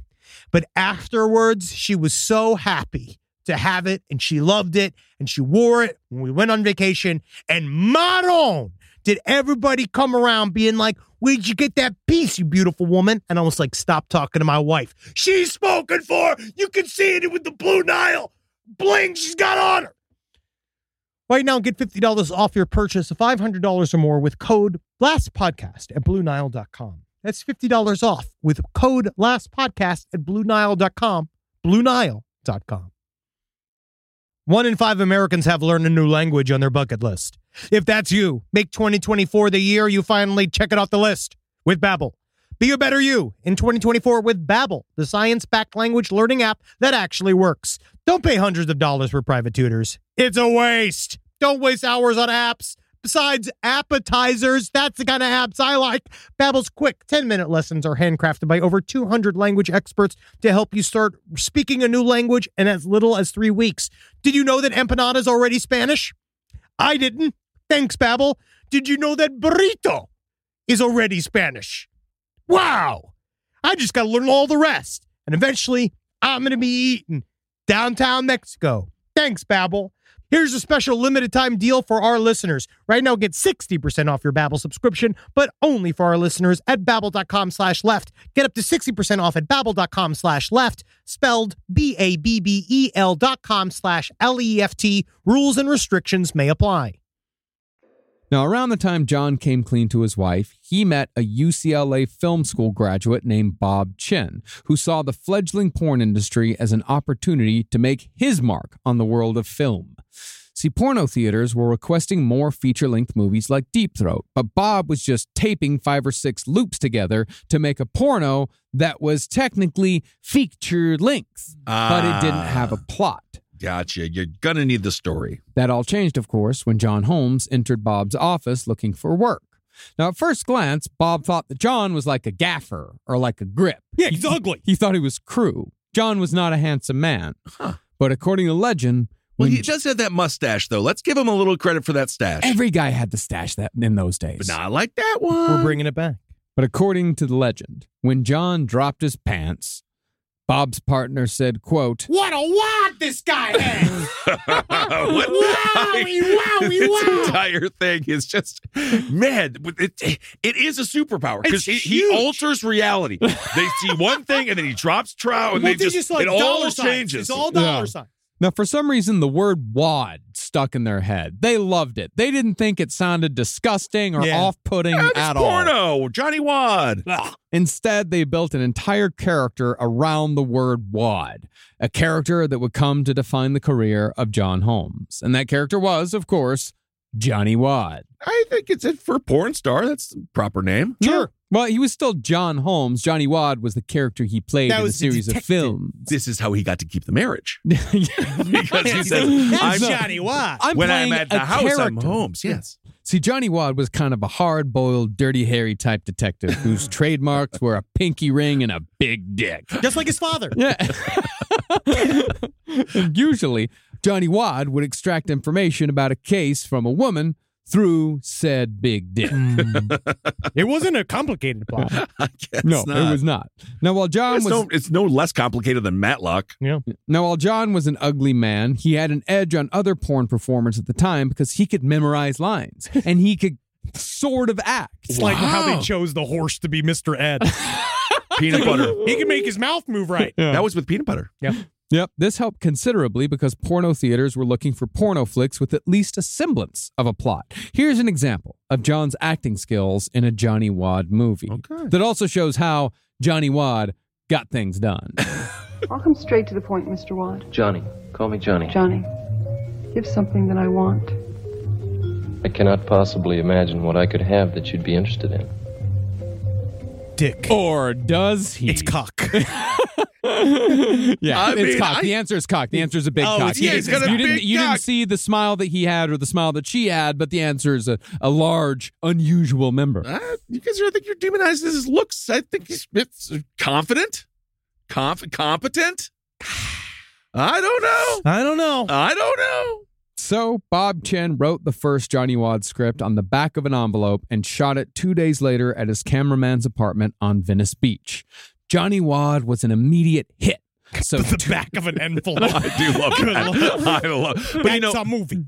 That's a movie right there. It was a large envelope. Yeah. Didn't that J.K. Rowling chick start writing on napkins? Yeah, it's very similar. Very similar. Yeah, but she didn't write the entirety of Harry Potter and the Sorcerer's Stone on napkins. Who knows? Well, I mean, she had no big cock to save the scenes. God, what if that would have been incredible? Yeah. If the very Hodor. Is it Hodor in that one? Harry Potter reveals his 13-inch fucking cock. He did on stage. Oh, dude. I saw it. Yeah, he is. He's got a normal. wad, speaking of that. That's not bad. Yeah. Well, 2 weeks after the release of I'm going to get some grief. It's not Hodor. Who's the big hairy guy in that one? Hagrid. It's the Thank same. you. It's all the Hagrid. same. It's not the same. It's not the same. I get called all of these things, so I'm just trying to get it called right. Hagrid is much nicer than Hodor. It is. Yeah, my friend. Because Hagrid could talk. Because you Yeah, do 'cause I asked- genuinely, at this point in time, you do genuinely look like Hagrid. Yeah. Yeah, like Jesus, Hagrid, Christ. God, help us all. Jesus Christ. I did ask my friend. I said, they call me Hodor. And he's like, well, he is really nice, but he's super stupid. I was like, No. God dang Cool. it. Yeah, well, that makes sense. Well, 2 weeks after. Got me good. Well, 2 weeks after the release of Johnny Wad, they shot a sequel called The Flesh of the Lotus. That's cool because they're trying to be classy. Yeah, it's trying to be classy. Yeah, that took just a day to shoot, and it was in theaters within a week. Well, see, they're like South Park. They are. They just come up with it and they get it done. They shot it during the day. They developed it that night. They edited it the next day, and man, it's just out everywhere. You can't say they weren't working. No. Now, porno movies could be shown in Los Angeles in the early 70s, but you could still be prosecuted for filming porno in Los Angeles under pimping and pandering laws. Okay. Pandering I actually hadn't heard of before. Pandering is the act of attempting to influence a person into doing illegal sex work. Yeah, I never heard of that term. Yeah. Okay. There was even a special vice squad assigned to busting porno shoots, which the porn industry nicknamed the Pussy Posse. And the industry even would provoke the squad. They sent them 15 T-shirts that said, Pussy Posse. They really did win. They went after it very hard. Really and I hard. think a part of it, like, obviously, in the back in the day, which is why it's nice for these things to start to come, like, get folded into legal systems and have all these people looking at it, is that there was a lot of human trafficking in this industry. They were being pulled back and forth. There was a lot of rape. There was a lot of people, like, getting pulled out of, like, horrible situations, getting forced and put into movies, all this type of shit. So, No, I mean, Linda Lovelace said specifically, Deep Throat is rape pornography. Yeah. That she was coerced and she was raped on screen, and everybody saw it, and she didn't come out until years later with that. Now it's nice that they're like, that's the idea, is you make it a regulated, like, industry. Yes. But, then capitalism does its thing. Mm-hmm. Well, as a result of the increasing police pressure in Los Angeles, Bob Chin started filming in San Francisco. And there, he and John ended up making 14 Johnny Wad films in total, with names like Around the World with Johnny Wad, Tell Them Johnny Wad is Here. Oh, God, I'll get the kitchen ready. And Here Comes Johnny Wad. Wow, yeah. Got it. So it seems like there's a similar theme to the names. Yes. Yeah, well, those are only 3 out of 14. There's others. Do all of them Flesh have of the Johnny? Lotus, not all of them have Johnny Wad. Okay, No, sure. only 5 or 6 of them have I Johnny did Wad. love to play as Johnny Wad in Mortal Kombat, though. I really did. Yeah, it's pretty good. Yeah. It's a Johnny Cage. The cock finisher there. The cock finisher. He would just drown them in semen. He did. He did. Finish him. He did actually punch people in the genitals. So there is a slight connection. It tracks. There is a slight connection. Now, by the mid-'70s, John Holmes was getting paid the modern equivalent of $20,000 a day for shoots, which had extended from one-day affairs to 6-week productions. So he was making over $100,000 a week? Yeah. For, certain shoots, yeah. For a short period of time. Yeah, for a short period of time, yeah. It's a real film, Jack. Wow. He'd become so popular that according to one porn actress named Bunny Blue, when John went on promotional tours, women would literally urinate themselves in excitement when they met the infamous Johnny Wad. You kind of see it. I saw a section of one of his interviews from the Exhausted documentary, and you can kind of see the giddiness of the woman that is talking to him. I equate a lot of it to cocaine.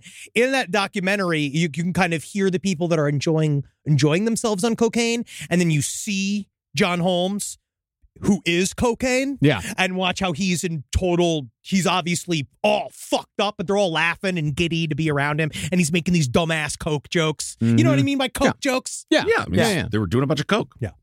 Well, John Holmes, by the mid-'70s, had even earned a nickname. He was called the Errol Flynn of pornography.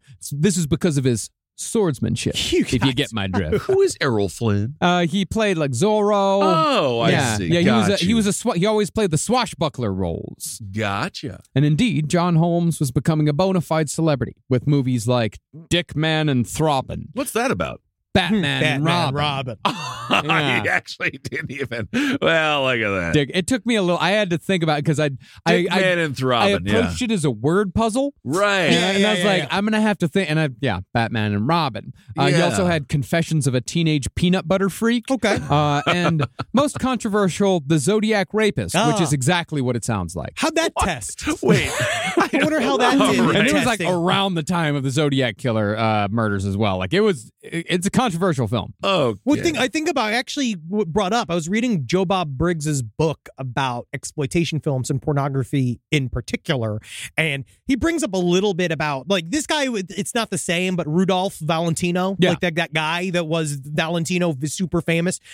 It was. That kind of happened with him, too. Like, it's his most famous movie is a gigantic rape fantasy. The Sheik that he was famous for. It's all like, and this was just. Well, I mean, it's also, I suppose it plays on films as well, like I Spit on Your Grave, which was The Revenge. Yes, later on. No, this is just John Holmes raping a bunch of women. No, I know, but I'm saying that movie is like literally a comment on that culture. I believe. Where then she gets revenge and murders everybody. It's a brutal first half of that movie. And then the second half, you're like, kill him, kill him. But then John Carpenter, which he made that movie, is a part of it, is that he worked in pornography for many years. Yeah. Oh, I didn't know that. Yeah, and the Zodiac Rapist does end with him getting captured and sentenced to death. He's supposed to be sentenced to hanging, but the epilogue said that his execution was canceled after they discovered he was hung enough already. Well, it ends with a pun. There we go. Well, such was John's fame that he began filming all over the world. One time, he went to France to make a porno remake of Beauty and the Beast, and a Haitian dwarf who was part of this like weird Fellini-type orgy scene delivered a pound of African weed to the set for the enjoyment of all involved. Okay, sweet. That sounds awesome. John performed in quite a few gay pornography films as well, as it wasn't uncommon at the time for performers to do both. His best-known gay works are The Private Pleasures of John Holmes, Pool Party, and Just Good Friends. Hey, that's what we are. Yeah. We're just good friends. We're just good friends.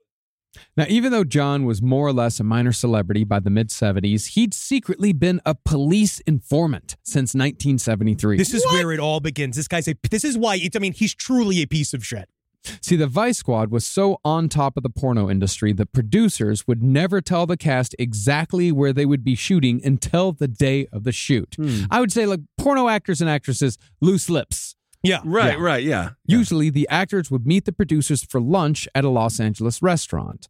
And then they would be told, okay, go to this address, and this is where we're going to film. Or go to this address, pick somebody up, then take them to the film. They had better security than Ronnie Reagan did. Well, they needed to do it because they knew that they were going to get arrested, and they were following them. They were all over the industry. Right, and 10 years is no joke. And on the day that John got busted, a different informant had told the Vice Squad the time and location of John's meeting with a producer in Hollywood. And just like anybody in Los Angeles, when he heard somebody else just got a job, he was like, how do I get that? After the meeting, the LAPD followed John to the Valley, where John picked up two girls who were supposed to be involved in the production.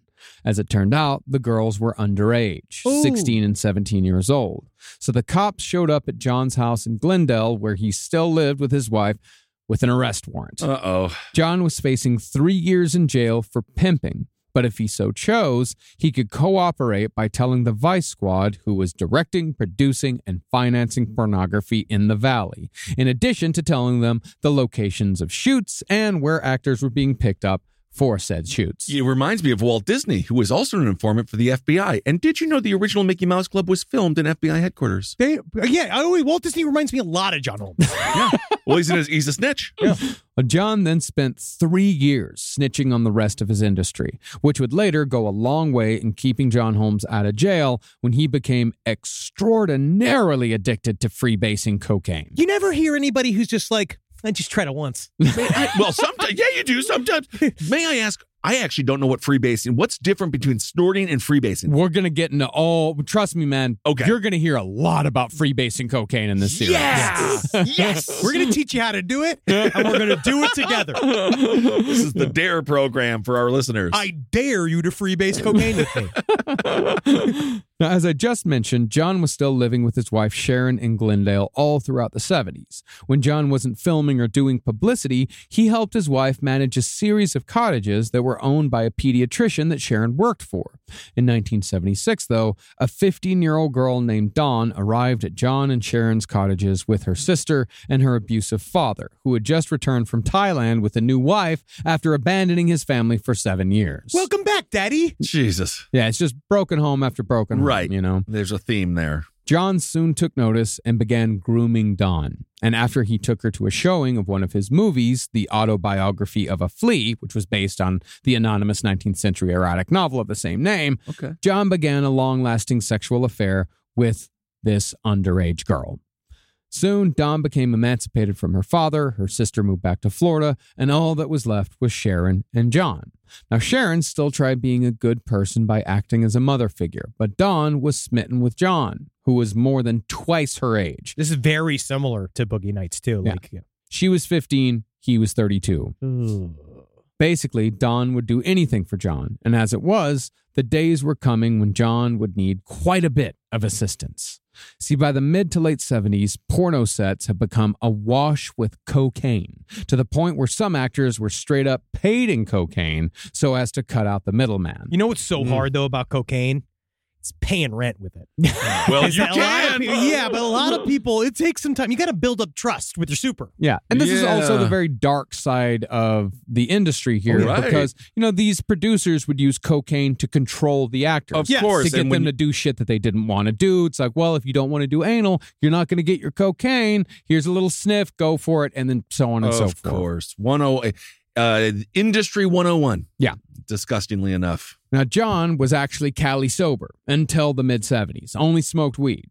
But at the encouragement of a producer, John tried coke for the first time in 1976. And he, like most people who try it, fucking loved it. Oh, yeah. I will start the seed of this thought, which is, I actually thought it was really, Miley Cyrus made a really interesting comment about touring and how it was like fucking up her life. And the one thing that she said was because as you are performing for hundreds of thousands of people on some level, they're looking at you as this rock star that is creating this massive sea of entertainment for them, and they love you and they worship you.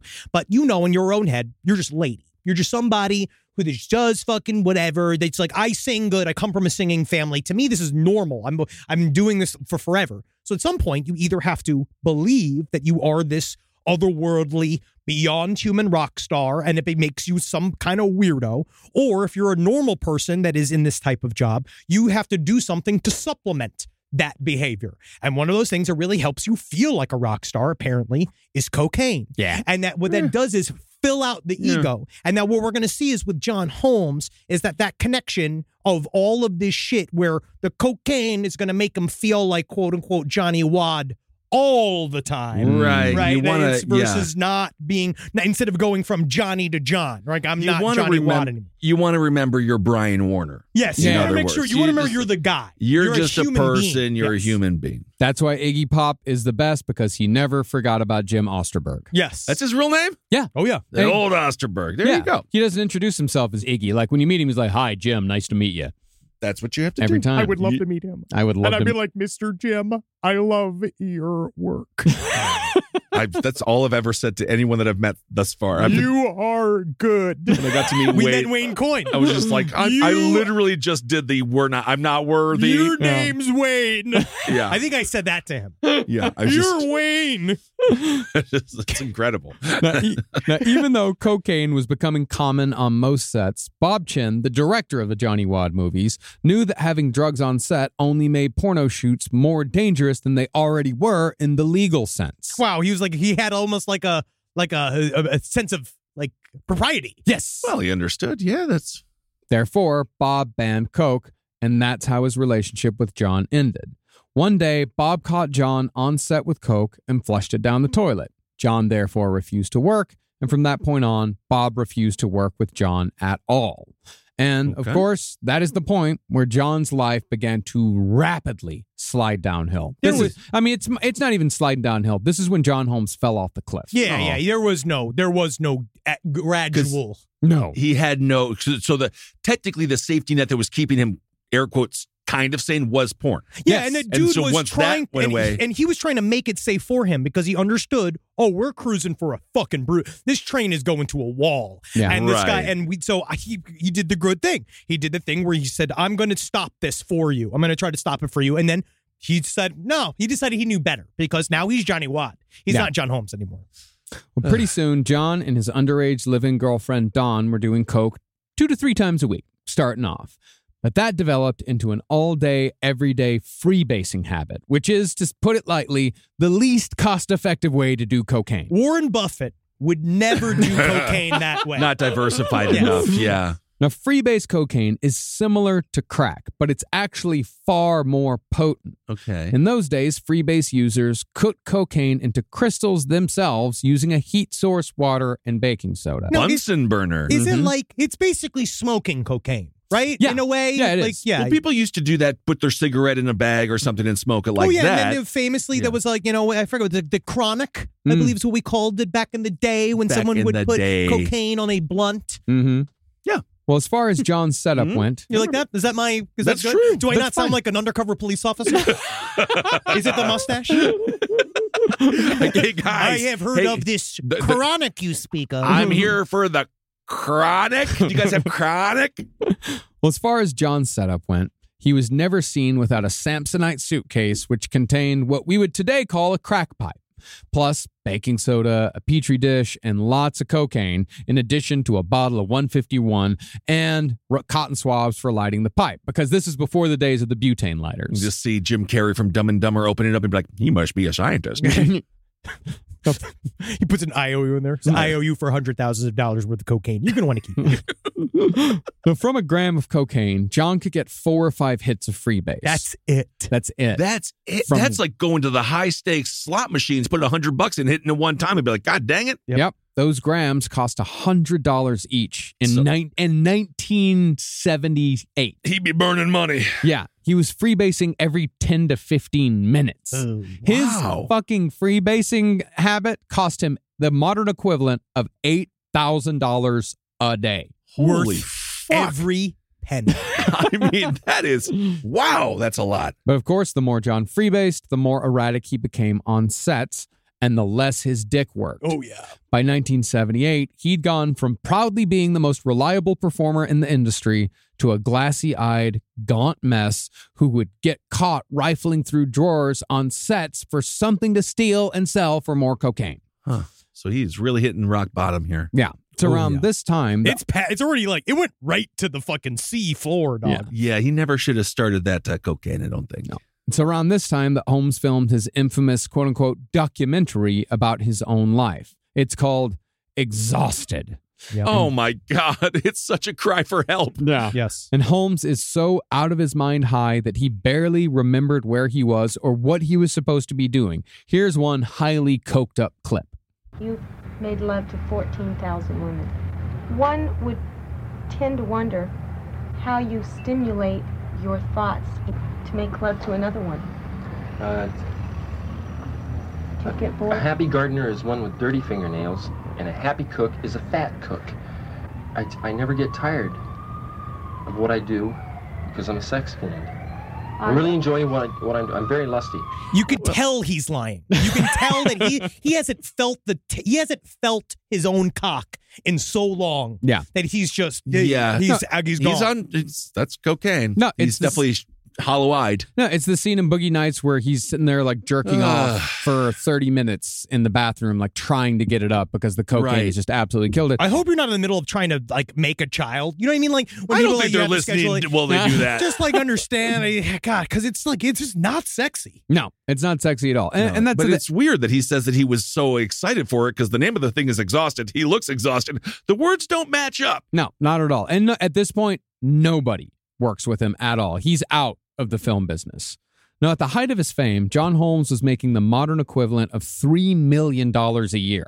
But by the late 70s, he was reduced to breaking into cars, ransacking the houses of old friends, charging appliances to his wife's credit card, then selling them for cash, and most pathetically, stealing luggage from LAX. This was one of the weirdest scams I'd ever heard of, that he would just go to LAX, pull bags off a carousel and then take it to pawn shops and just sell all the shit. Walk out. The novel that John Waters just wrote, Liar Mouth, which is just fucking incredible. That's what it's about. It's about a woman who steals luggage from airports. Oh, that's interesting. I guess you could still do that. I suppose. It's so fucking good. He's gonna make it. He's finally returning to filmmaking. He's gonna make it into a movie. Yes. I can't fucking wait. I can't wait. That's great. All right. Yeah, and that's the thing, man. I mean, at the height of his fame, $3 million a year. So at one point, he could have had conceivably $6-7 million in the bank in today's money. $8,000 a day in freebasing. Nope. Yeah, and it's just by 1978, 1979, it's fucking gone. John's cocaine-fueled paranoia was also getting out of control. See, at this time, the Hillside Strangler murders were in full swing. Which is like makes it Kennifer's out there doing this shit, so you know that so the high paranoia is coming from somewhere. Yeah, and they were dumping bodies like around John Holmes's cottage in Glendale. Yeah. And I must ask for the audience and myself, Manson family, what are they up This to? is 69. That was before. This is all. So they're not around yet. This is like a decade after. Okay, Yeah, gotcha. yeah. And so John started carrying around a .357 Magnum everywhere he went, just in case. And you know who knows how to use guns better than anybody else? An actor. Especially a porn actor. Ask Alec Baldwin. Indeed. There has never been a more powerful actor. Jeez Louise. Now, when a drug habit gets to be as bad as John's, the addict will inevitably become well known to their dealer.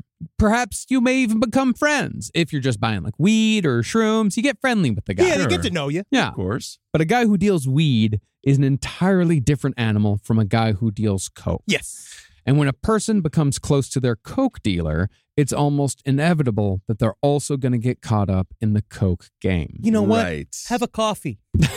Have a coffee. Have an Mothman blend. Yeah, this is a good plug. That's a good plug. Spring Yeah, Hill that's a good Jack plug. coffee. It's If a you're great. freebasing That's cocaine great. right Yeah. now, put it away. Yeah. Have a cold brew. Freebase Mothman coffee. Anytime. Fantastic idea. Now, when it came to John Holmes. And also, you're welcome for the free ad. What a great ad it was. It was. Yeah, Mothman Coffee from Spring Hill Jack, springhilljack.com. If you're thinking about, Yeah, if you're thinking about it, just coffee. just coffee. Now, when it came to John Holmes, his addiction was so bad that he had two sources, and both were equally scuzzy. The first was a group of heroin addicts known as the Wonderland Gang, so named because they lived at 8763 Wonderland Avenue in Laurel Canyon, right in between the San Fernando Valley and Hollywood. It's like 20 minutes from where we are Seriously? right now. Wow. The beautiful San Fernando Valley. Yeah. Now, in the late 60s, before all of this shit, Laurel Canyon was what people think of when they imagine the music scene at the time to be in Los Angeles. Oh, yeah. Graham Nash and David Crosby are hanging out at Mama Cass's place. Yeah. Joni Mitchell's looking out of her dining room window, Ooh. seeing naked girls floating in Frank Zappa's duck pond. Don't eat the yellow snow. Fucking. Well, that's fine. I just ate all the brown. I ate all the brown snow. I ate all the shit on top of the snow. Yeah. But that's the iconic. That's the 70s or 60s. That's what you want. I mean, just hang out with Joni Mitchell and that whole talented crew. The doors are hanging around. It's real Hollywood. That's real Hollywood royalty. There's at the probably time. a dibble-dabble of cocaine there as well. Oh, yeah. But, it was better cocaine. Yeah. Well, of course, there's also like the conspiracy theories surrounding Laurel Canyon at this time period are fucking insane. Well, the fact that it was a giant remote outpost of the CIA that was using the counterculture movement in the 1960s to proliferate acid in order to discredit them and destroy the hippie movement. I thought you said conspiracy theory. That's just a straight-up fact. Yep. No, it goes, there's old man named Dave McGowan. Oh, that's got a whole book about it. Oh, yeah. We did it in our live show not too long ago. We did. It's fascinating stuff. It's bullshit. Oh, it's interesting. Fascinating stuff. It's a bunch of lies, just like all of his works. Oh, well, they look like words to me. Those are words that I heard. Well, during this idyllic time back in the late 60s, before all the shit we're talking about now, 8763 Wonderland Avenue, where the Wonderland murders happened, it had actually been occupied by none other than Paul Revere and the Raiders. What? Yeah. This is a no dogs. It's a Marcus. That's fat. You know what? Fascinating. No, these are the garage. Paul Revere and the Raiders. Yeah, they did the best version of Stepping Stone outside of Minor Threat. Yeah, I mean, awesome. They're fucking great. Okay. But by 1978, about 10 years later, 8763 Wonderland Avenue was an eyesore in an otherwise nice neighborhood. Paint cracked and rust-stained, caged behind iron bars, and guarded by two pit bulls on the front steps. Now, when the house was flush with cocaine and heroin, traffic would actually build up outside of the house as dealers threw down bags of dope to every type of car, from beat-up Volkswagens to Rolls Royces. Some, however, would come inside to party. But Wonderland was one of those dark party houses, Oh, yes. the kind that you immediately regret stepping into the moment you arrive, but somehow find that extrication is impossible for at minimum 2 to 3 harrowing hours. It's just you nursing a warm beer. Yep. Watching a bunch of people kind of dance with all the doors open and it's dogs barking and everybody's like mad. There's some guy going like, you don't understand. Yeah. Like for some reason. The small scent of urine. Yeah. Now there's a guy that's talking to you way too close. You and me, man? Yeah. You and me, man? Mm-hmm. We get it. Those guys over there, man, they don't fucking get it. But that's kind of the trap, because then you have to do drugs to make it seem okay. Because now you're caught. You're Buster Keaton in a world of insanity. You can't look like a cop. Yeah. It's hardwood floors, but it's only hardwood floors because they had to pull up the carpet for some reason that they're not going to tell you about. Or they tell you all about it and you wish they hadn't. Because now you're a part of it. Yeah. Truly. Texas is full of all kinds of wonderful places. Oh, it is. I mean, don't worry. We spend our time in Florida. It's all there. Now, Wonderland was rented by a woman named Joy Miller, who shared the place with her boyfriend, Billy Deverill. Deverill was a 42-year-old heroin addict with a long record who was described as looking like the kind of guy you'd find in an El Paso dive bar. Big hat, big buckle, long legs. Guy gets his boots. I don't know. No, it's not. He's not a cowboy. No, he's just rough and tumble. Yeah, rough man. Oh, okay. Also living there was another heroin addict and accused multiple murderer named Ronnie Launius, 37. Launius was a Vietnam veteran who'd been dishonorably discharged and jailed for smuggling heroin back to America in the body bags of dead servicemen. I'm a real piece of shit. Holy hell, that's crazy. Name's Ronnie. Everybody hates me. Yeah, I'm a piece of shit. You ever get fired from a murdering squad? That's me. I was like, what do you got to do to get dishonorably discharged from Nam? Ronnie had also been charged with killing a police informant, but the charges were dropped when the prosecution's key witness was killed in a shootout with the police. And that's called Mercury just getting out of retrograde. Yeah, that's interesting. Ron's propensity for murder in the pursuit of crime was so great that at the time of his death, he was linked to almost 30 open homicide cases all over California. So he's a serial killer. No, he's not. No, I'm just I'm a professional person of interest. How many bodies are... So he's it's kind of my gig. Yeah, it's my just thing. Attached to 30 people who happen to die. No, he's not a serial killer. He's a person who has no problem killing in the pursuit of crime. Yes. He's a mass murderer. Yeah, he's a crazy person. He's a professional murderer and bad person. Parson Harris, okay. It's not Parson Harris. It's Parson Harris. It's not Parson Harris because it does not fit the definition of a serial killer. Did he kill 30 people? But he did not do so out of a compulsion or out of a sexual compulsion. You're talking about this is a long FBI conversation. It's true. It's interesting. Well, as far as how Ron Launius spent his time in Wonderland, you could usually find him on a lot of heroin, sharpening his massive and ever-growing knife collection. The knife collection always kind of a warning. Hey, man, Ronnie, a lot of people calling you aggressive these days. Have we thought about, Lego? Legos, Is yes, there something indeed. we can get in there? Maybe a softer, getting into baking. Check my knife collection. I got the Lego Nintendo set over the break, and it's so much fun. See, that's fun. It's really That's fun. really great, See, that's Marcus. better than a giant growing knife collection and being in the center of a web of murder and deceit. He doesn't have a knife collection, I don't think. had a knife collection. I brought it down. I decided it wasn't the best thing to have around. Yeah. It did. People get nervous when they walk in your house and they see a bunch of knives. Depends on how you keep them. Yeah. They were just around. They were in a nice display, like a big flower of knives. That'd actually be kind of nice. A bouquet of knives. Yes. Well, that's good, Marcus. I'm happy that you realized that people were scared when they walked into your home and decided to de-escalate the knives. You have a very warm home. Thank you. Of course he does. Thank you. Yeah, we cultivate our home to be a warm home. Physically warm. Yeah. Oh, very physically warm. Yeah. Well, there are cold people. Yeah. Our even if it's 100 degrees outside, our thermostat never goes below 78. Well, you do a good job of doing it for the rest of us. 78. He does a good job of letting us be cool when we go. Yeah, we turn it down when people come over. We turn it down and put on hoodies. Yeah, Mama. Yeah. That's a hot house. It is. I love the climate out here. Yeah, see? Wonderful. Yeah, you getting there. Wow, shocking news. LA has good weather. It's nice. Good for us lizard people. Well, Ronnie Lanius also had a stint as an actor. He had a walk-on role in a Sylvester Stallone movie. That's not it. So did my father. I told you my father got cut out of Daybreak. Oh, yeah, that's right. Yeah. Whoa. His one line to Sly was, "Hey, Sly, hey, don't go in there." That's incredible. But they didn't let Ron act anymore because he stole like half the props on the set. All right, there you go. Hey, listen, we have to have a conversation about this Ronnie. Yeah.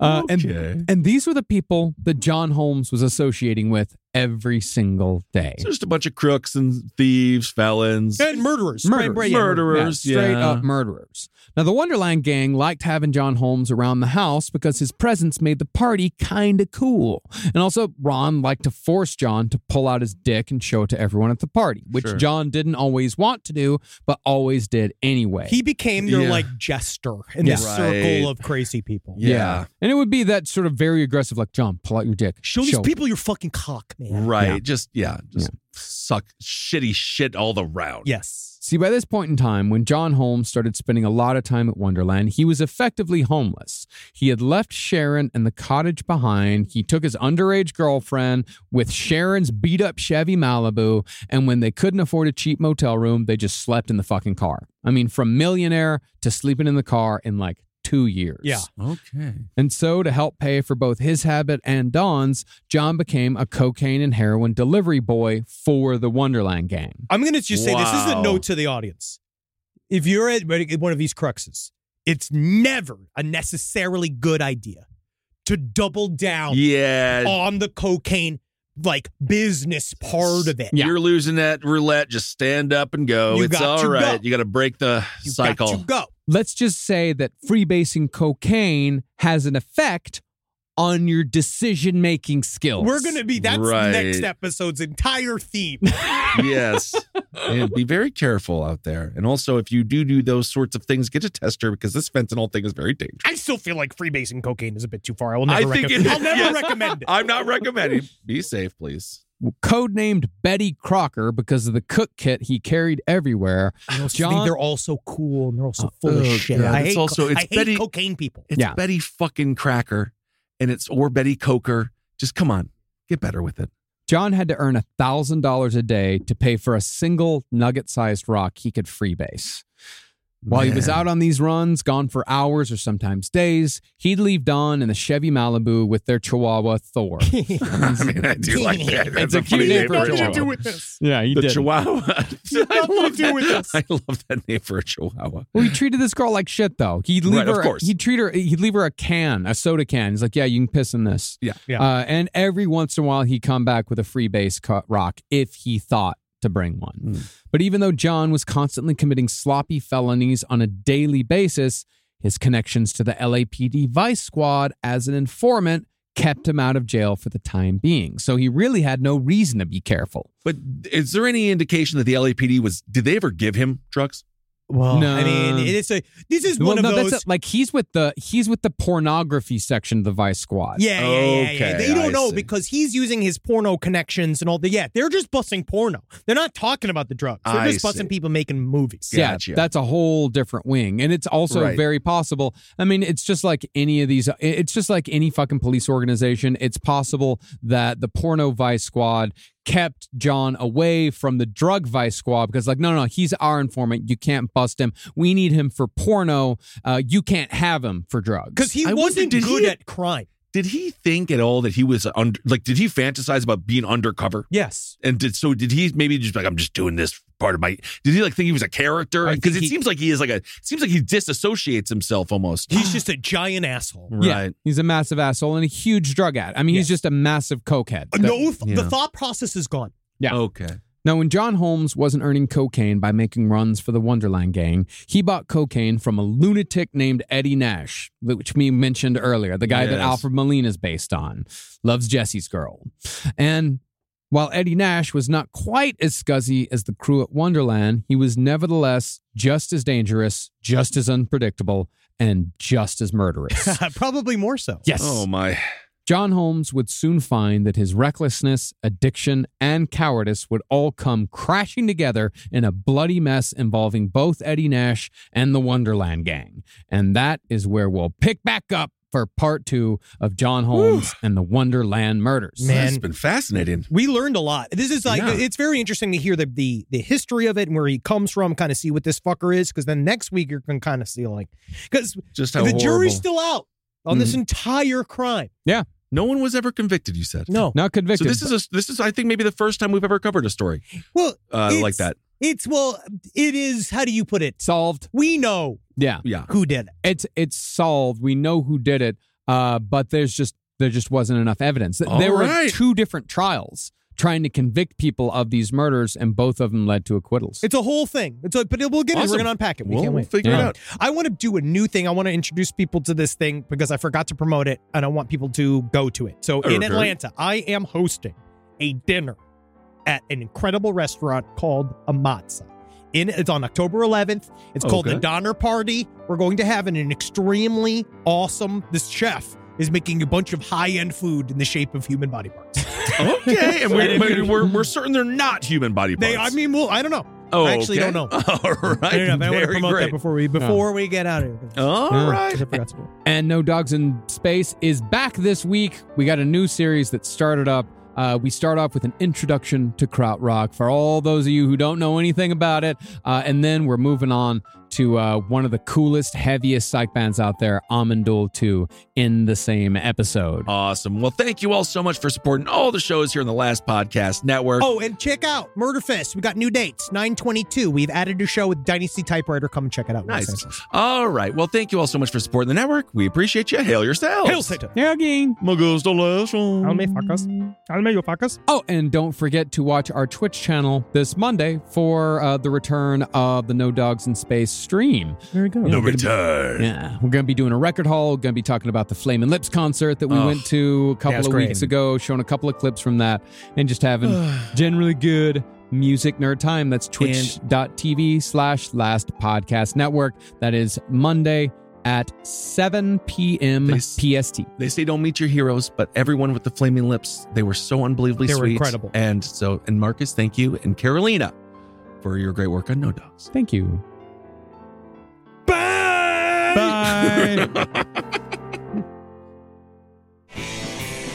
This show is made possible by listeners like you.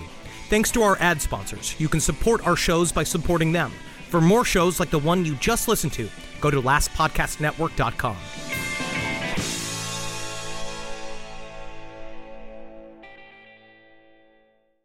Angie's List is now Angie, and we've heard a lot of theories about why. I thought it was an eco move. Fewer words, less paper. No, it was so you could say it faster. No, it's to be more iconic. Must be a tech thing. But those aren't quite right. It's because now you can compare upfront prices, book a service instantly, and even get your project handled from start to finish. Sounds easy. It is, and it makes us so much more than just a list. Get started at Angie.com. That's ANGI, or download the app today. Fluffy bread, fresh tortillas, classic burger buns, and so many carbs. Carb fear is real, but Hero Bread makes healthier versions of the carb-heavy favorites we love the most. We're talking fewer calories, 0 to 2 grams net carbs, 0 grams of sugar, and seriously great taste. Plus more of the dietary fiber and protein you want, no compromise. Don't skip out on your favorites. Just use Hero Bread. Get 10% off your order at hero.co with code HERO10 at checkout. That's HERO10 at HERO.co.